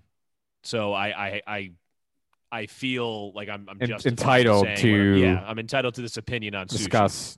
Cultural these appropriation. Poor kids must have never been Japanese loved growing food. up. Yeah. Never. So And that this person one's- bought sushi to throw it away to take that picture. Literally, the picture is a nice plate of sushi. Looks pretty good. Just missing some wasabi and some Or soy they're sauce fake to eat as that fuck shit and up. ate it and just showed the bottom half of the plate. Very after. true. Very that true. wouldn't surprise me. Wasabi absolutely ruins sushi. No. Ooh, I totally disagree. It makes it. I think that Ugh. that Next level, enhances dude. sushi. It's a Oh, little absolutely. catalyst. You don't put any awful tasting. Do you not? Well, you got to mix it in with the soy sauce, but you don't like it at all.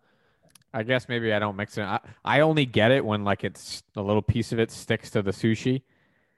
You know what I mean? It's just Like, really strong by itself. It's You're strong supposed to by mix it with itself, soy yeah. sauce, then dunk it, and it's like spicy soy sauce. Yeah. Ooh, I want think sushi that- now. Right. All right, I got the last one, and on the hot seat, I didn't really know what to put in the hot seat or who to put in the hot seat in this case, so I just put racism in general with a question mark because I don't really know where this is going. Well, I kind of do, but I wasn't sure what to say here. But this person, Lauren Williams at Resistance Rad, was replying to somebody saying, and I'm assuming the topic of racism started this whole thing, states, I'm a Democrat and a white woman of color. It's impossible for me to be racist. So have you guys ever heard of a white woman of color before? Wait. I didn't even pick up on that. Repeat what she said. I'm a Democrat and a white woman of color. It's impossible for me to be racist. That would have been an outlandish statement if she didn't even say woman of color. What is she talking about? She is totally absolved of any possibility of being racist because she's a white woman of color. Well, I get that. And a Well, Democrat. Well, what's her explanation of a white woman of color? She never really gives an explanation, but everybody asked, as you might imagine, what is a white woman of color? I'm Googling it. And everyone checked it. Yeah, everyone was asking that. She didn't really seem to get her point across because everyone was focused on the white woman of color part, which is really why I wanted to bring it up. Yeah, the Google doesn't even have a thing for this. She made it up. Clearly. I said, what is a white woman of color? Not a thing. That's what it is. It's not a thing. I'm going to leave everybody with this because I just realized that I had this. This is your new Philadelphia Eagles head coach. His introductory press conference.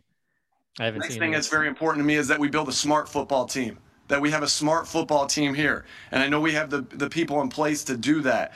The first part of that, the first part of being smart is knowing what to do. We're going to have systems in place that are easier to learn. All right, complicated to the defense or offense that they're going against or the special teams group they're going against, but easy for us to learn. Because when we can put that, when we can learn our system and we can get good at our system, then our talent can take over. Less thinking equals talent take over, but we need to have systems in place, and we will have systems in place to do so. Next thing is... Who is he, by the way? I didn't even recognize his name. This is exactly who he reminded me of. Have you ever had a dream that you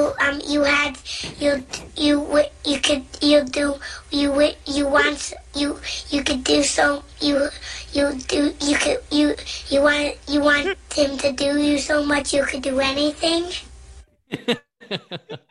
I love that. Oh, man. I don't know the guy's background. He was like a quarterback coach or something somewhere. Another Maybe a quarterback coach random- in Indy. Yeah, he's a Frank Reich guy. They want to recreate Frank Reich's offense. The What a next best dysfunctional, thing. dysfunctional franchise. Ooh, that was great. All right. Well, great episode. You guys got a marathon here. And from here, we will go to Scott Newman. So, Adam, sign us off, baby. I love you guys. Cool. So, we have Scott Newman on. Scott is the author of the memoir, The Night Before the Morning After. Scott, appreciate you joining, man. You're coming to us from Australia, right? I am. Yeah, it's Wednesday morning at 11 a.m. here right now, so 16 hours ahead. All right. So your book was just published in December, right? Mm-hmm. So how's everything going Yeah. so far? Is the book being received like how you want it to? Are you happy with the reception? How's that going so far? Yeah, for the most part, it was a bestseller and a #1 new release for a while. And the reception has been generally pretty positive from people from all over the world. I had to take it down off of Amazon for a few days actually, just because there were people in too many different countries trying to buy it and get it available through the distributor in different countries, because people were they were trying to the way the distributor was only printing in the US initially, and then it was being shipped from the US to Europe and to Australia and whatever, and it was taking ages. So I've sold a lot of copies of the book, and generally pretty happy with the reception. Obviously there was a few or as with anything, there were a few speed bumps along the way, but it was kind of fun handling it. If it was all smooth sailing, it wouldn't be as enjoyable, Yeah, absolutely. Well, that's good. Good news. So I'm just curious. You mentioned it was getting shipped all over. Like, where are you seeing the majority of those sales? Is it from America? I mean, I know you're American, but you're living in Australia now. Are you see like you've got a kind of a following more so in Australia, or what? No, I mean, the majority of sales are in the United States, just because that's where, I mean, frankly, I know the most people, and that's where, it's sort of a book about, it's very much rooted in American culture and from an American perspective. But I mean, these copies are being shipped, and so the bulk were going to the United States first and foremost, and the second was Australia, because I've lived here for a year. But I had people in France and Holland and Britain, Canada, all over the place buying it, which was sort of heartwarming and nice for me to see, Nice. So for our listeners, right? So for the people that haven't read the book, Scott, why don't you give us a quick snapshot of what it was about? And for me, I'm interested to hear from you what you're looking for the average listener to get out of it. Yeah, sure. So the book is a memoir. It's called The Night Before the Morning After, about the last 7 or 8 years or so of my life. And so, obviously the natural question is, why would anyone want to read or listen to a 21, 22-year-old write a memoir? What is there to even write about? I've sort of lived an unusual life, and it's not to say I think I think my life is so interesting, but I was originally writing this book as fiction, and then one of my editors sort of said to me, where are you getting all these crazy stories from? I've been deported from England. I was kidnapped in the Jordanian desert by a group of angry Bedouins. I watched my boss get shot, and when I was working for a congressman in DC, and someone shot him. I've been to something like 40 countries, and so I've sort of amassed these just bizarre experiences, and so some of them I thought were story worthy, and I'm also a writer. I've always wanted to be a writer, and so I figured it's not just having a story to tell. Everyone has a story to tell. It's having an interesting way to say it, and that's sort of where the writing comes in. So the way the book is set up is 22 chapters. Each one is sort of a sort of crazy story or personal anecdote from my life that's been formative. And so I write the story and then sort of talk about what I learned from it. And it's very sarcastic, witty, cynical, fast-paced, and it's a quick and easy read. You can blow through it probably in like 2 or 3 hours. Each chapter is 5-10 pages, something like that, and they're almost like short stories essentially, and that move chronologically. So if you want to read about sort of all kinds of crazy adventures, and also there's like prescriptive life advice, I guess, in there. Life advice. Who am I to give life advice? But like things that I've learned along the way that have worked for me, on how to sort of lead a fruitful, interesting life, even at a young age. Give it a read. You can get the ebook on or the Kindle version, which you can read on your computer. And that's actually where most people, I mean, there's obviously print copies available as well, but just because you read it on your iPhone, your iPad, your computer, whatever. I don't know. Let me know what you think. Yeah. I can't tell you necessarily. I can't like force you to read it, but I think you'll like it if you do. Yeah, no, I mean, we gave it a read. I mean, I agree with you. I think the way it was written makes it definitely easy to read. And I mean, look, we're 28, 29-year-old guys, right? I mean, we had the American college experience, so we get it. I don't know if we've had quite the crazy life that you had, but not quite. I don't know if our life's memoir worthy, but so when I was looking up your bio, Scott, it says that you want to be looked at in the literary world as James Hunt is viewed in the racing community. So I read that and I was like, I don't know who the hell James Hunt is. So explain that. James Hunt was a Formula One racer, and the Formula One is like car racing. It's the highest class of single seat auto racing. So you guys know Formula One? I mean, I don't follow it, but yeah, we know of it, but certainly don't know anything really about it. Yeah, I mean, these things look like rockets. They're enormous cars that they go from like 0 to 300 k's an hour in I don't know, like 3 or 4 seconds. And he was an auto racer in the 70s. He won the 1976 World Championship, and his sort of reputation was just leave it all. I mean, the guy was crazy. He was sort of like this like playboy, rock star, wild dude. He would go out drinking, partying the entire night before his race, sleep for like 2 or 3 hours, throw up. Like he ritualistically would throw up before every race, and then he would go out and he would win. And his thing was that every time he like got in the car, like he was willing to die. He got in a lot of crashes. He did a lot of very dangerous things on and off the track. He really just lived life to the fullest, and all he ever wanted to do was race cars, and to be the best at it. And eventually he won. There's a great movie called Rush. I think it was made back in 2013. It's a Ron Howard movie. It's with I think Chris Hemsworth is playing James Hunt. Yeah.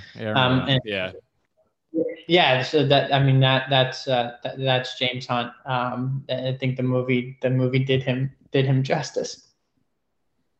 Cool. That's awesome. Yeah. So actually, you kind of stole one of the answers to a question asking about the why a 22-year-old would write a memoir. Just because I have a younger brother. He'll be 20 soon, and Tyler has a younger brother who's around your age right now, or a little older than that. So it just made me think that it's just when I look at memoirs that have been written, usually they're people who are critically acclaimed celebrities, or had something happen like traumatic in their life that they were able to survive and have an experience and a story to tell. So it was a little not alarming in a negative sense, but it was puzzling to us when we saw that, somebody who's almost a decade younger than us feels that, hey, I have a story to tell and it's worth sharing. So I thought that was interesting initially reading through what your book was all about. But you certainly. Yeah, absolutely. Oh, sorry. Continue. No. you continue. All right, sounds good. So going off of some stuff that happened in your book, and you alluded to some of it already, how, myself and Tyler, we've traveled not nearly to the extent that you have, and we have some crazy, fun stories at times in our lives, but can't say I've been deported. Can't say I've been held hostage. And those two stories stood out to me. I know a little bit about each of them just from reading, but is there one in particular that you think is, like, for the listeners to that's more worth sharing between being held hostage and being? Yeah, like if you're gonna tell one story to draw the audience in, if you want people to read it, let's say the second craziest, right? Because you don't want to spoil it, you don't want to give away you don't want to bury the lead. But what's the story that'll say like, holy shit, I got to read this book? I mean, the Jordan story, I think, is the kidnapping story is somewhat emblematic of just the sort of chaos of attracted around myself. And happy to tell it. So I was, how old was I? I don't know, 18. I think you said maybe. 18. Yeah. Yeah, I was 18. It was my summer after my junior year of high school, and I got this scholarship I was really interested in like the Arab-Israeli conflict and like Middle Eastern stuff at the time, and I got this a scholarship to learn Arabic in Jordan, where the government is like paid for like a bunch of high school aged American students to go off to these countries of like strategic interest. So they were sending kids to Turkey, China, Morocco. They sent kids to Jordan, they sent kids to India and Russia. And I applied for it. I thought it was a great opportunity. I was run through the State Department. And by some clerical error, I got into this program. They flew us all over to Jordan, and we were, staying in these like homestays. I was staying with this like Palestinian family in East Amman, which is the less developed, less nice side of Amman, which is the capital of Jordan. And how did your parents feel about that, Scott? Because you said you were 18 and you were going and living in Jordan with a Palestinian family. Were they all about it? Like, they want you to have that experience, or were they like, what the hell are you doing? I feel like my parents would have kidnapped me to make sure I didn't go on that trip. So, what was their thought process in letting you go? Yeah, I mean, I'd been sort of traveling independently for a while. Like, I lived in Paris alone when I was 16. And my mom passed away when I was a kid, when I was 13. And my dad had always been one to encourage me to take advantage of opportunities and really when something interesting presents itself to make the most of it while you can. And so it sounds a little crazy, and it was a little crazy, but it was run through the State Department, so it was generally pretty safe. I wasn't told I would be living with a Palestinian family, which was a bit of an adjustment, just because personally I'm Jewish, and there's the whole Arab-Israeli conflict, and the first question I got when I went there was, they're like, literally when I arrived to the host family with the other kid I was living with, they're like, who is your God? I'm like, oh geez, how do I answer this question? So hot start right off the bat, right? Yeah, it's like we're sitting around smoking shisha, and the first night we're there, who is your God? So, how am I going to answer that? So one of my other friends from Jordan actually advised me to buy a cross and to stick it in my room, just because they assume that you're Christian or Catholic, that's just what they assume. So he said, whatever you do, don't tell them you're Jewish. And I was like, okay. Noted. Yeah, noted. So that was an adjustment. Not because necessarily they would have done anything, but just because there's a lot of problems there. And it's a whole can of worms that is geopolitical issues we don't need to talk about now. Yeah. But anyway, get over to Jordan. my dad was all for it. Just because it was run through the State Farm. It was like a prestigious scholarship, and so went over there. I was learning Arabic every day. It was like this intensive diplomat program where they like train the shit out of you in Arabic. Like if you don't like pass the test, they'll kick you out of the program. So I was sitting there like learning Arabic like a madman. I mean, just like spoon like bowl of cereal after bowl of cereal, just learning Arabic. I'm not sure that metaphor made any sense about the cereal. But I can kind of visualize it. Yeah, I understand what you mean. Like eating, learning, whatever. Kind of like force feeding Arabic down your throat, essentially. Yeah. Yeah, I get it. Yeah. And so went over there, and then one weekend we go out to Petra and Wadi Rum, which is like the Jordanian desert, essentially. It's a border with Syria. Like it's in the my geography's not that good. I think it has a border with Syria.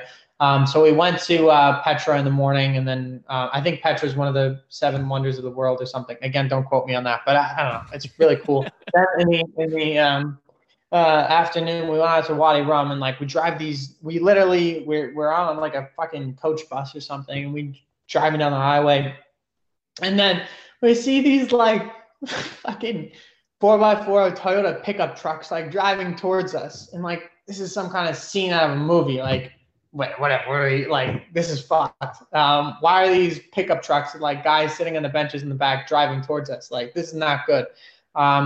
But they stopped, and then that was fine. Like, they were there to pick us up, literally on the side of the highway, and then they drove. And this is all part of the like program. Like, we weren't. I would hardly call it a hotel. They were like glorified. Like they were like glamping tents, tents with like the metal poles and shit in them in the middle of the desert, like a fire pit in the ground to cook food. Like we were staying at. So they pick us up on the side of the highway, and they drive us out 2 hours into the desert in these 4x4 Toyota pickup trucks that are not built for sand, and they've literally bolted like benches into the back of the cars. Anyway, we get out to our little campsite. We put our shit down. And then it's like these like mini mountains all over the desert. I don't know how else to describe them than like small mountains, like all over the fucking place. Everyone wants to go climb this mini mountain. And me and this other girl decide that we want to climb one that's further away and looks higher and it looks great. So we run out and we climb it to watch the sunset. We want to watch it from the top of the mountain. So we run out to this thing, probably like a kilometer away. Climb it like fucking spider monkeys, get to the top and watch this gorgeous blood orange sunset. One of the most beautiful things I've ever seen. It's amazing. The sun starts coming. We were watching the sunset, but anyway, the sun's almost down. And so we figure shit, like it took us like 30 minutes to climb up this fucking thing. Like we better get down it. So we start descending it. But inadvertently, like not at all on purpose, we descend a different face of the mountain than we ascended by accident. And so we walk towards the only lights we can see, and we run into this dude. And no, like the only lights we can see is this other like Bedouin camp. Cause there's all these Bedouin camps all over the desert. Like they're pretty small. But it's like a business. There's like Bedouin families have like these encampments in the desert, and they like host tourists or foreigners or whoever wants to go visit the desert. And so we get back to this camp. We run into this guy named Ahmed, and he says to us, he goes, "You guys must be the Americans." We're like, "Ah, shit. Well, what the fuck does that even mean?" Like, yes, we are Americans. I don't know if we are the Americans. And so we're like, all right, what the fuck is going on? And then he's like, "Oh, I'm not gonna help you. Fuck you guys. I hate you." Like, ah, shit. We're going to just die in the desert. And then he's like, "Okay, like, yalla, fine, I'll help you. Get in the car." So he puts us literally in the trunk of this car. And not exactly the trunk, but the back of the pickup truck. And there's no benches this time. So we're just sitting like bopping around on the back of the fucking pickup truck. Me and the girl I was with. And then the back of the pickup truck window was open. And so she starts explaining to me, because she was like one of the like leaders or whatever of the program. So she starts explaining to me what was going on. And because I had no idea. But the back of the pickup, like the door between the driver's seat and the back was open. And they spoke English. So she starts explaining this to me. I guess I spoke French. So she starts explaining this to me in French so that they can understand like what the hell is going on. So apparently, this dude, like the State Department had been booking like this campsite or whatever with this one Bedouin family for the past 15, 20 years, however, whatever. And every year they book with the same family. And this year the State Department like thought they had booked with the same family. And then we get a call like, I don't know, 3 days before we're supposed to go saying like, why the fuck didn't you book with us this year? You book with us every year. What the hell? And we're like, we did. We booked with this guy named Ahmed. And they're like, nah, like he's from a totally different part of the family. Cause these are like huge Bedouin families, like tribes essentially. I mean, they're enormous families. I'm like, nah, he's from a different part of the family. We're having like a family feud right now. Like that's not the one you usually stay at. He's a totally different campsite. He lied to you.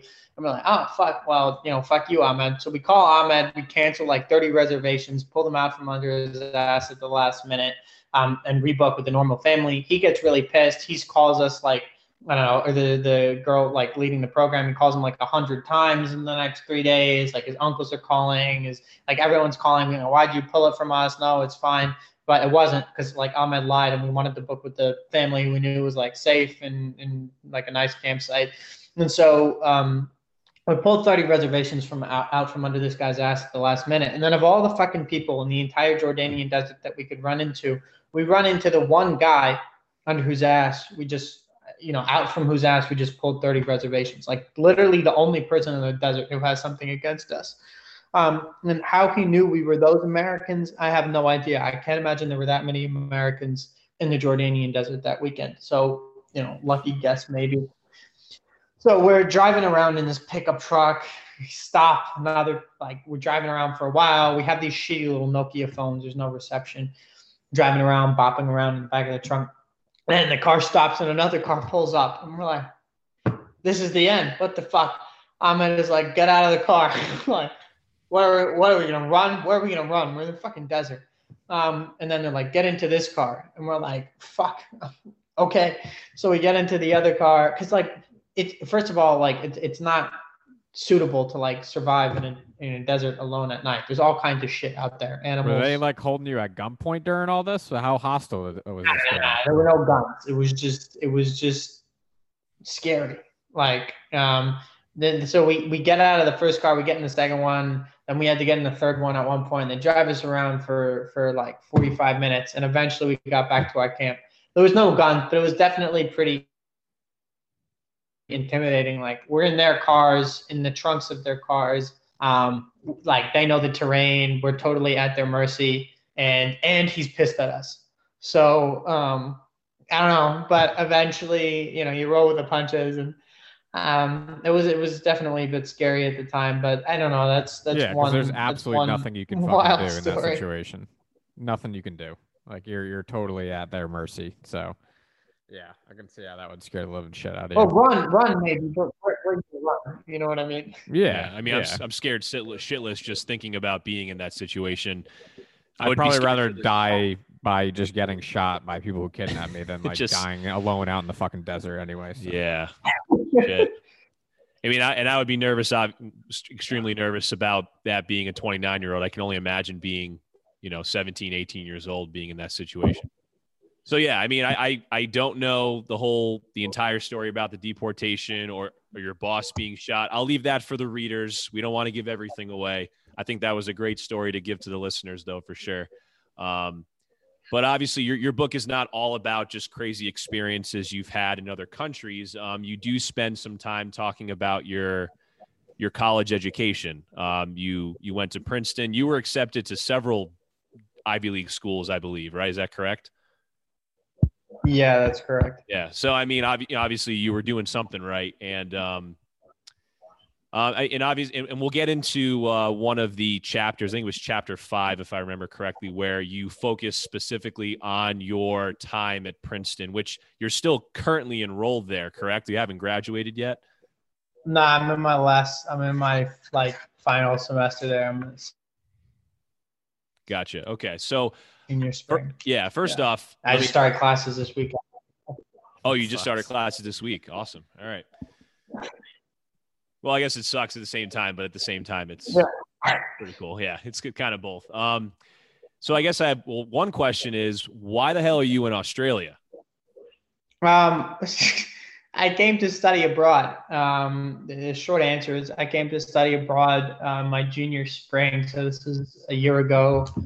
In 5 days, it would be exactly 12 months ago. I came to study abroad and just to do one semester here, and then I had a job lined up in Hollywood that I was going to go and return to like the real world, or the world that I knew anyway. And a few weeks into studying abroad, which is a great experience, COVID hit, and I sort of took a gamble and decided to stay in Australia. I'm from New York City, and the situation in Australia was significantly better, or in Sydney was significantly better than what it was in New York City at the time. And so I sort of took a bet or a gamble and decided to stay, risking getting stranded here, which I sort of have been. And worst places to get stranded, I guess. Yeah, right? it could be. Yeah. There are worse places to get stranded. And so I stayed. I completed my my study abroad semester remotely, and I started traveling, staying at hostels, going all over the place. I was like zooming into classes from all kinds of like places where you wouldn't typically think you're going to take a class, like forests and whatever. And so basically I came to study abroad. I stayed, I did, and I just never left, and everything's been on Zoom. And so I'm doing Princeton now through Zoom. And it's been a great experience. I've been able to travel a lot around Australia. The situation's almost completely normal here, so the gamble paid off. In a lot of places, there's no restrictions at all. Here, life is normal. People go to the office, cafes, restaurants are open. No one wears masks. The only thing that's not normal is that there aren't like nightclubs, but bars, all of that is open. For a while, there was a rule where you had to like sit down in a bar, like rather than like move around and dance or whatever. But there's like no COVID here. There's been no COVID. There's been 0 cases anywhere in the entire country for I think 2 or 3 weeks now. Wow. And don't rub it in our face. All right? Yes. We get that. We get it. Life's great in Australia. So I know, but I've been living, working, studying here for the last year or so.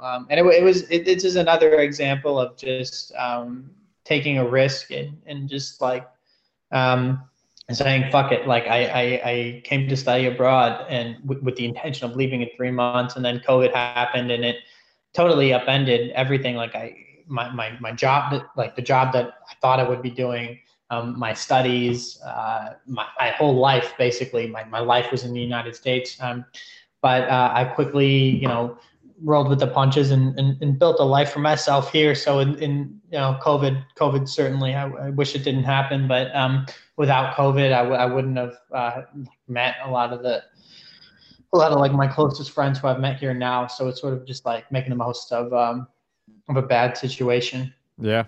And so you say, because you commented that the experience studying abroad, right, has been great with Princeton, but you were pretty critical of the experience that you had when you were on campus here in the States. So I actually was reading an op-ed in the Daily Princetonian about the book.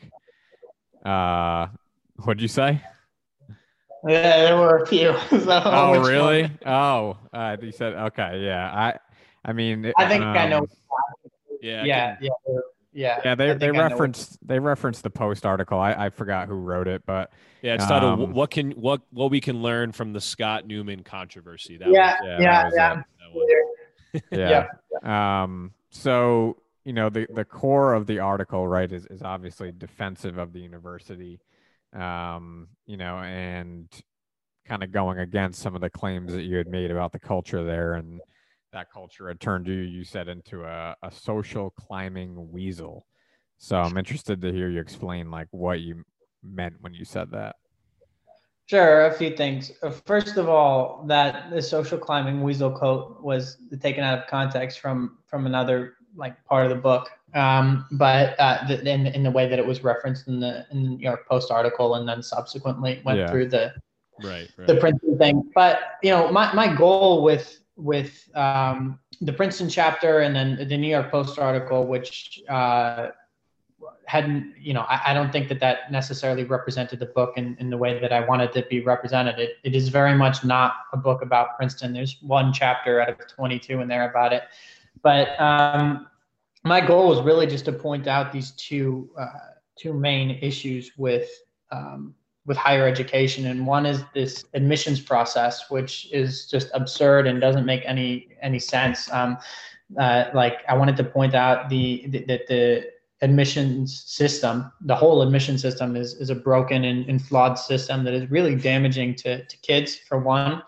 And two, I wanted to point out that within these universities themselves, particularly within like the creme de la creme, if you want to call it that, like within Princeton, there's this sort of just, I think, unhealthy obsession with like goal-oriented materialism and people just sort of getting just sort of prestige seeking and trying to get to the top, or not even to the top, but what they think the top is, which is working in a few select industries without questioning what they're doing, or without much, like really questioning what they're doing along the way. And certainly I don't think it's a problem that's unique to Princeton. I think it's emblematic of like higher education at large. It's a problem within a lot of universities. There's a reason that at almost all these schools, the most popular majors like computer science and economics and like all these other subjects are being orphaned to these two like mega majors everywhere. And you go to college thinking that you're gonna like open your mind and come out really with more of an open mind. But I felt in a lot of ways, like academically, politically, socially, that students in general tended to come out of college a little bit more closed-minded than open-minded, which I thought I found it to be strange. And so I wrote about my experience and what I know, which was Princeton. And so some Princeton students didn't take kindly to this. I got a lot of feedback and praise from a lot of Princeton students, actually. Like most of the reviews have been overwhelmingly positive. Well, nobody wants to hear that stuff, but Scott. You know that. Yeah, I know. I mean, so that's not as grabby, clearly. No.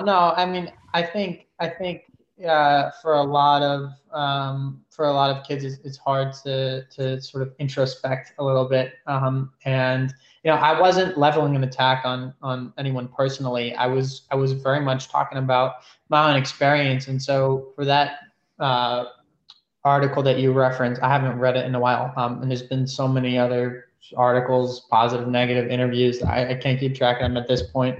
But I think if I remember correctly, he's basically what the criticism was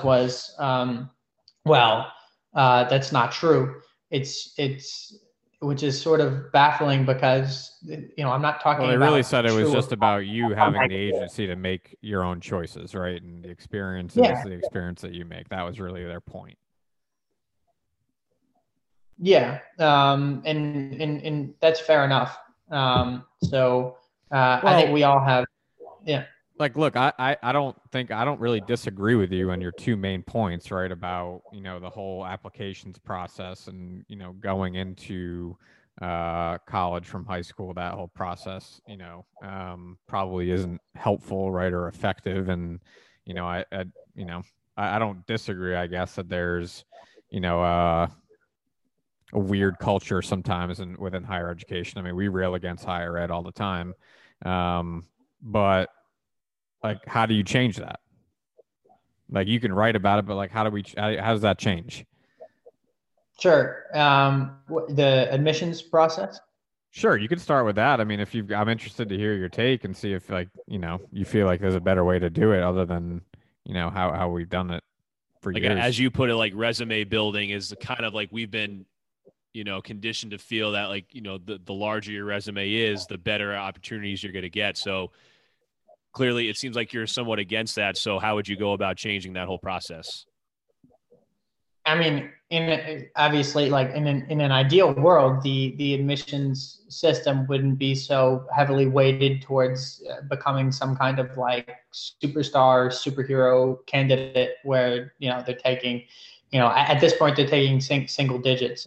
With the top schools, like the year I applied to Princeton was like 6% of the applicant pool, and I think in some ways that really robs teenagers of being able to do things that they're like really passionate about and that they're really interested in, and like playing on sports teams and like just having a normal high school experience in the same ways that our parents had. I think for one, like making it more like reasonable to get in, and it's not to say like make it easier necessarily to get in, but make it certainly more based on like character. I think now it is very much based. Yeah, but how do you judge character, right? I mean, that's a hard thing. Hold on one second. I have to plug in my computer. It's about to die. And then our interview. No problem. One second.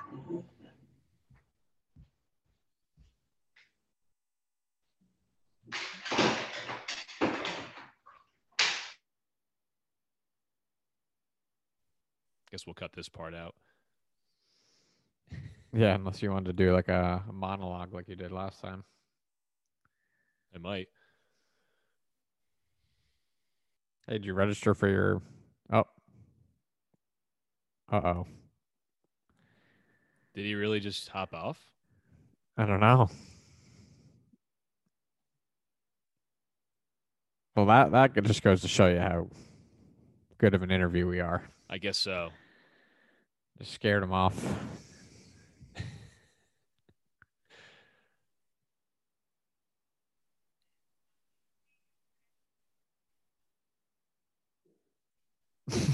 Wait, I can't. I mean, you'll get an alert if he tries to come back on, Yeah, right? yeah. That'd be fucking awesome if he just Would dipped. be insane if that was what made him leave. I thought it was going pretty well. No, I was kidding. We didn't ask him any fucking tough questions. He just probably was like, all right, but I was not expecting this at fucking 10 in the morning. I'm fucking out of here. I guess so. And by going well, I don't know. I thought we were just making it flow, I guess. I didn't think that was that hard hitting of a question. No, it wasn't at all. There's no way there's no way he left because he didn't want to. No, I don't think so anymore. either, but maybe. I He's guess. Not, I mean, he's I'm not not gonna back fucking yet. sit here all night. Yeah. No, he's not even back yet. I mean, I thought he did a fine job. I thought he, handled himself fine. I mean, he's fucking young. Dude, he's 22. I mean, he just became the legal drinking age not too long ago. 8 years or 6 years or 7 years ago seems like fucking forever ago. Yeah. So, but I mean, I don't know. I thought that was going. Obviously, they're not the hardest hitting questions, but I thought it was flowing smoothly overall, considering it's our first interview. I wonder. Yeah, right. Good start. Good start. I wonder if imagine I get like a scathing email from the PR chick. That wouldn't be good. She could Well, ruin us. why- She could take us Yeah. down. Fuck. Oh no, here he comes. He's back. All right, forget everything we said.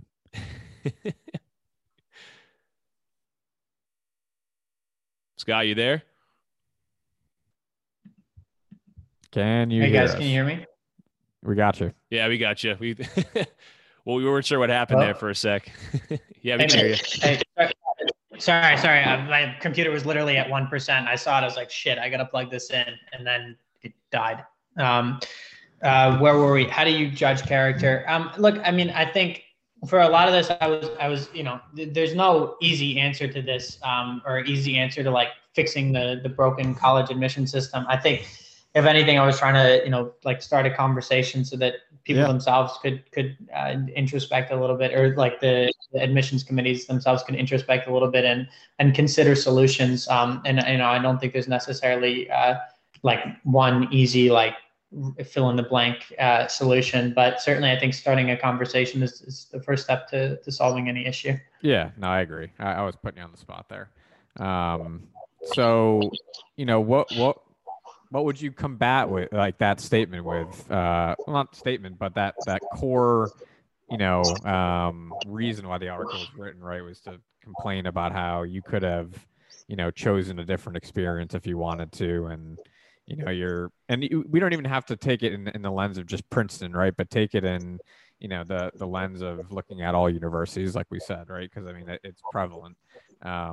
So, like, is it just what you make it? Is there really a problem, or, is it more just kind of personal choice?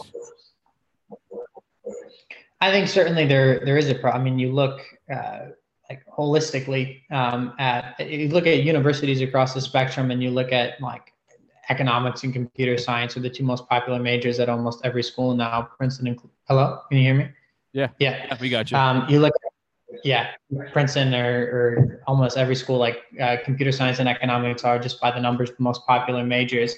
And you ask yourself, why is that? And it's because like there's this almost idea like that the telos, the ultimate goal is to go into the industries that perhaps these majors lead to, and all these other departments are being orphaned. And you go to a place like for a liberal arts education, where you go and you learn about all kinds of stuff, and you look at these schools where like two majors have sort of just become like mega clusters where all students are like running into, and so I think with all the other departments being orphaned to them. So I think while certainly there's always agency, like everything is like a choice, I guess.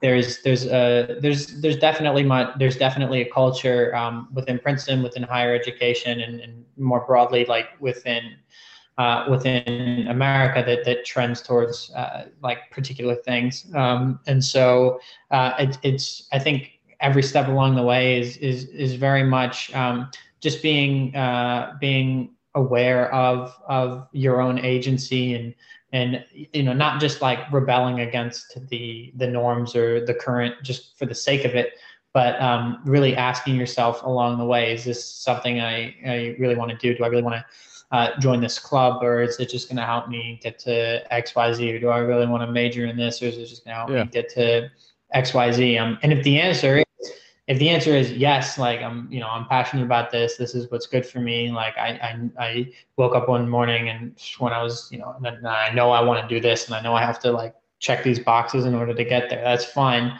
But I think definitely there is to a lot, and I'm not the only person saying this. This is very much a widely felt sentiment, I think.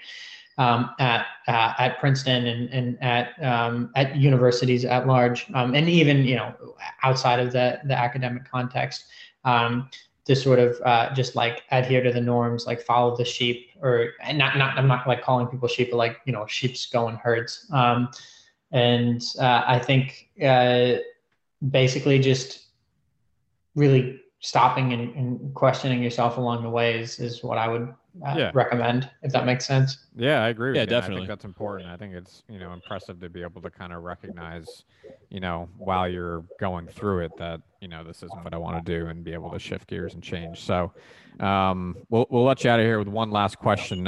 I'm curious where you see yourself, say, a decade from now, right? And like, I'm curious, just kind of going back to what we just talked about, do you foresee any scenario where you're sitting here in 10 years saying like, fuck man, I wish I just like stayed in the mainstream corporate life and like got a normal job, as opposed to like pursuing this life of being a writer?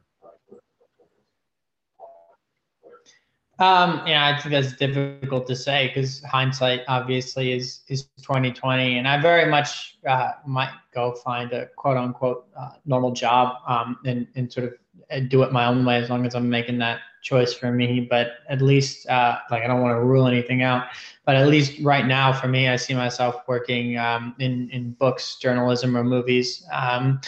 And writing is what I've always been passionate about. It's what I'm good at, and it seems to resonate with people. And that's not to say that everyone needs to go be a some sort of writer.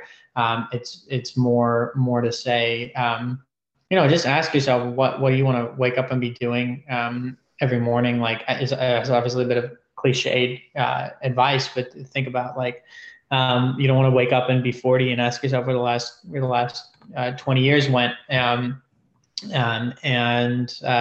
For me, like what I want to be doing, what I know I wake up every morning being passionate about is writing. And for other people, that could be literally anything. Maybe that is working at a bank, or maybe that is whatever. But the only thing you can't get back, I've learned, is time.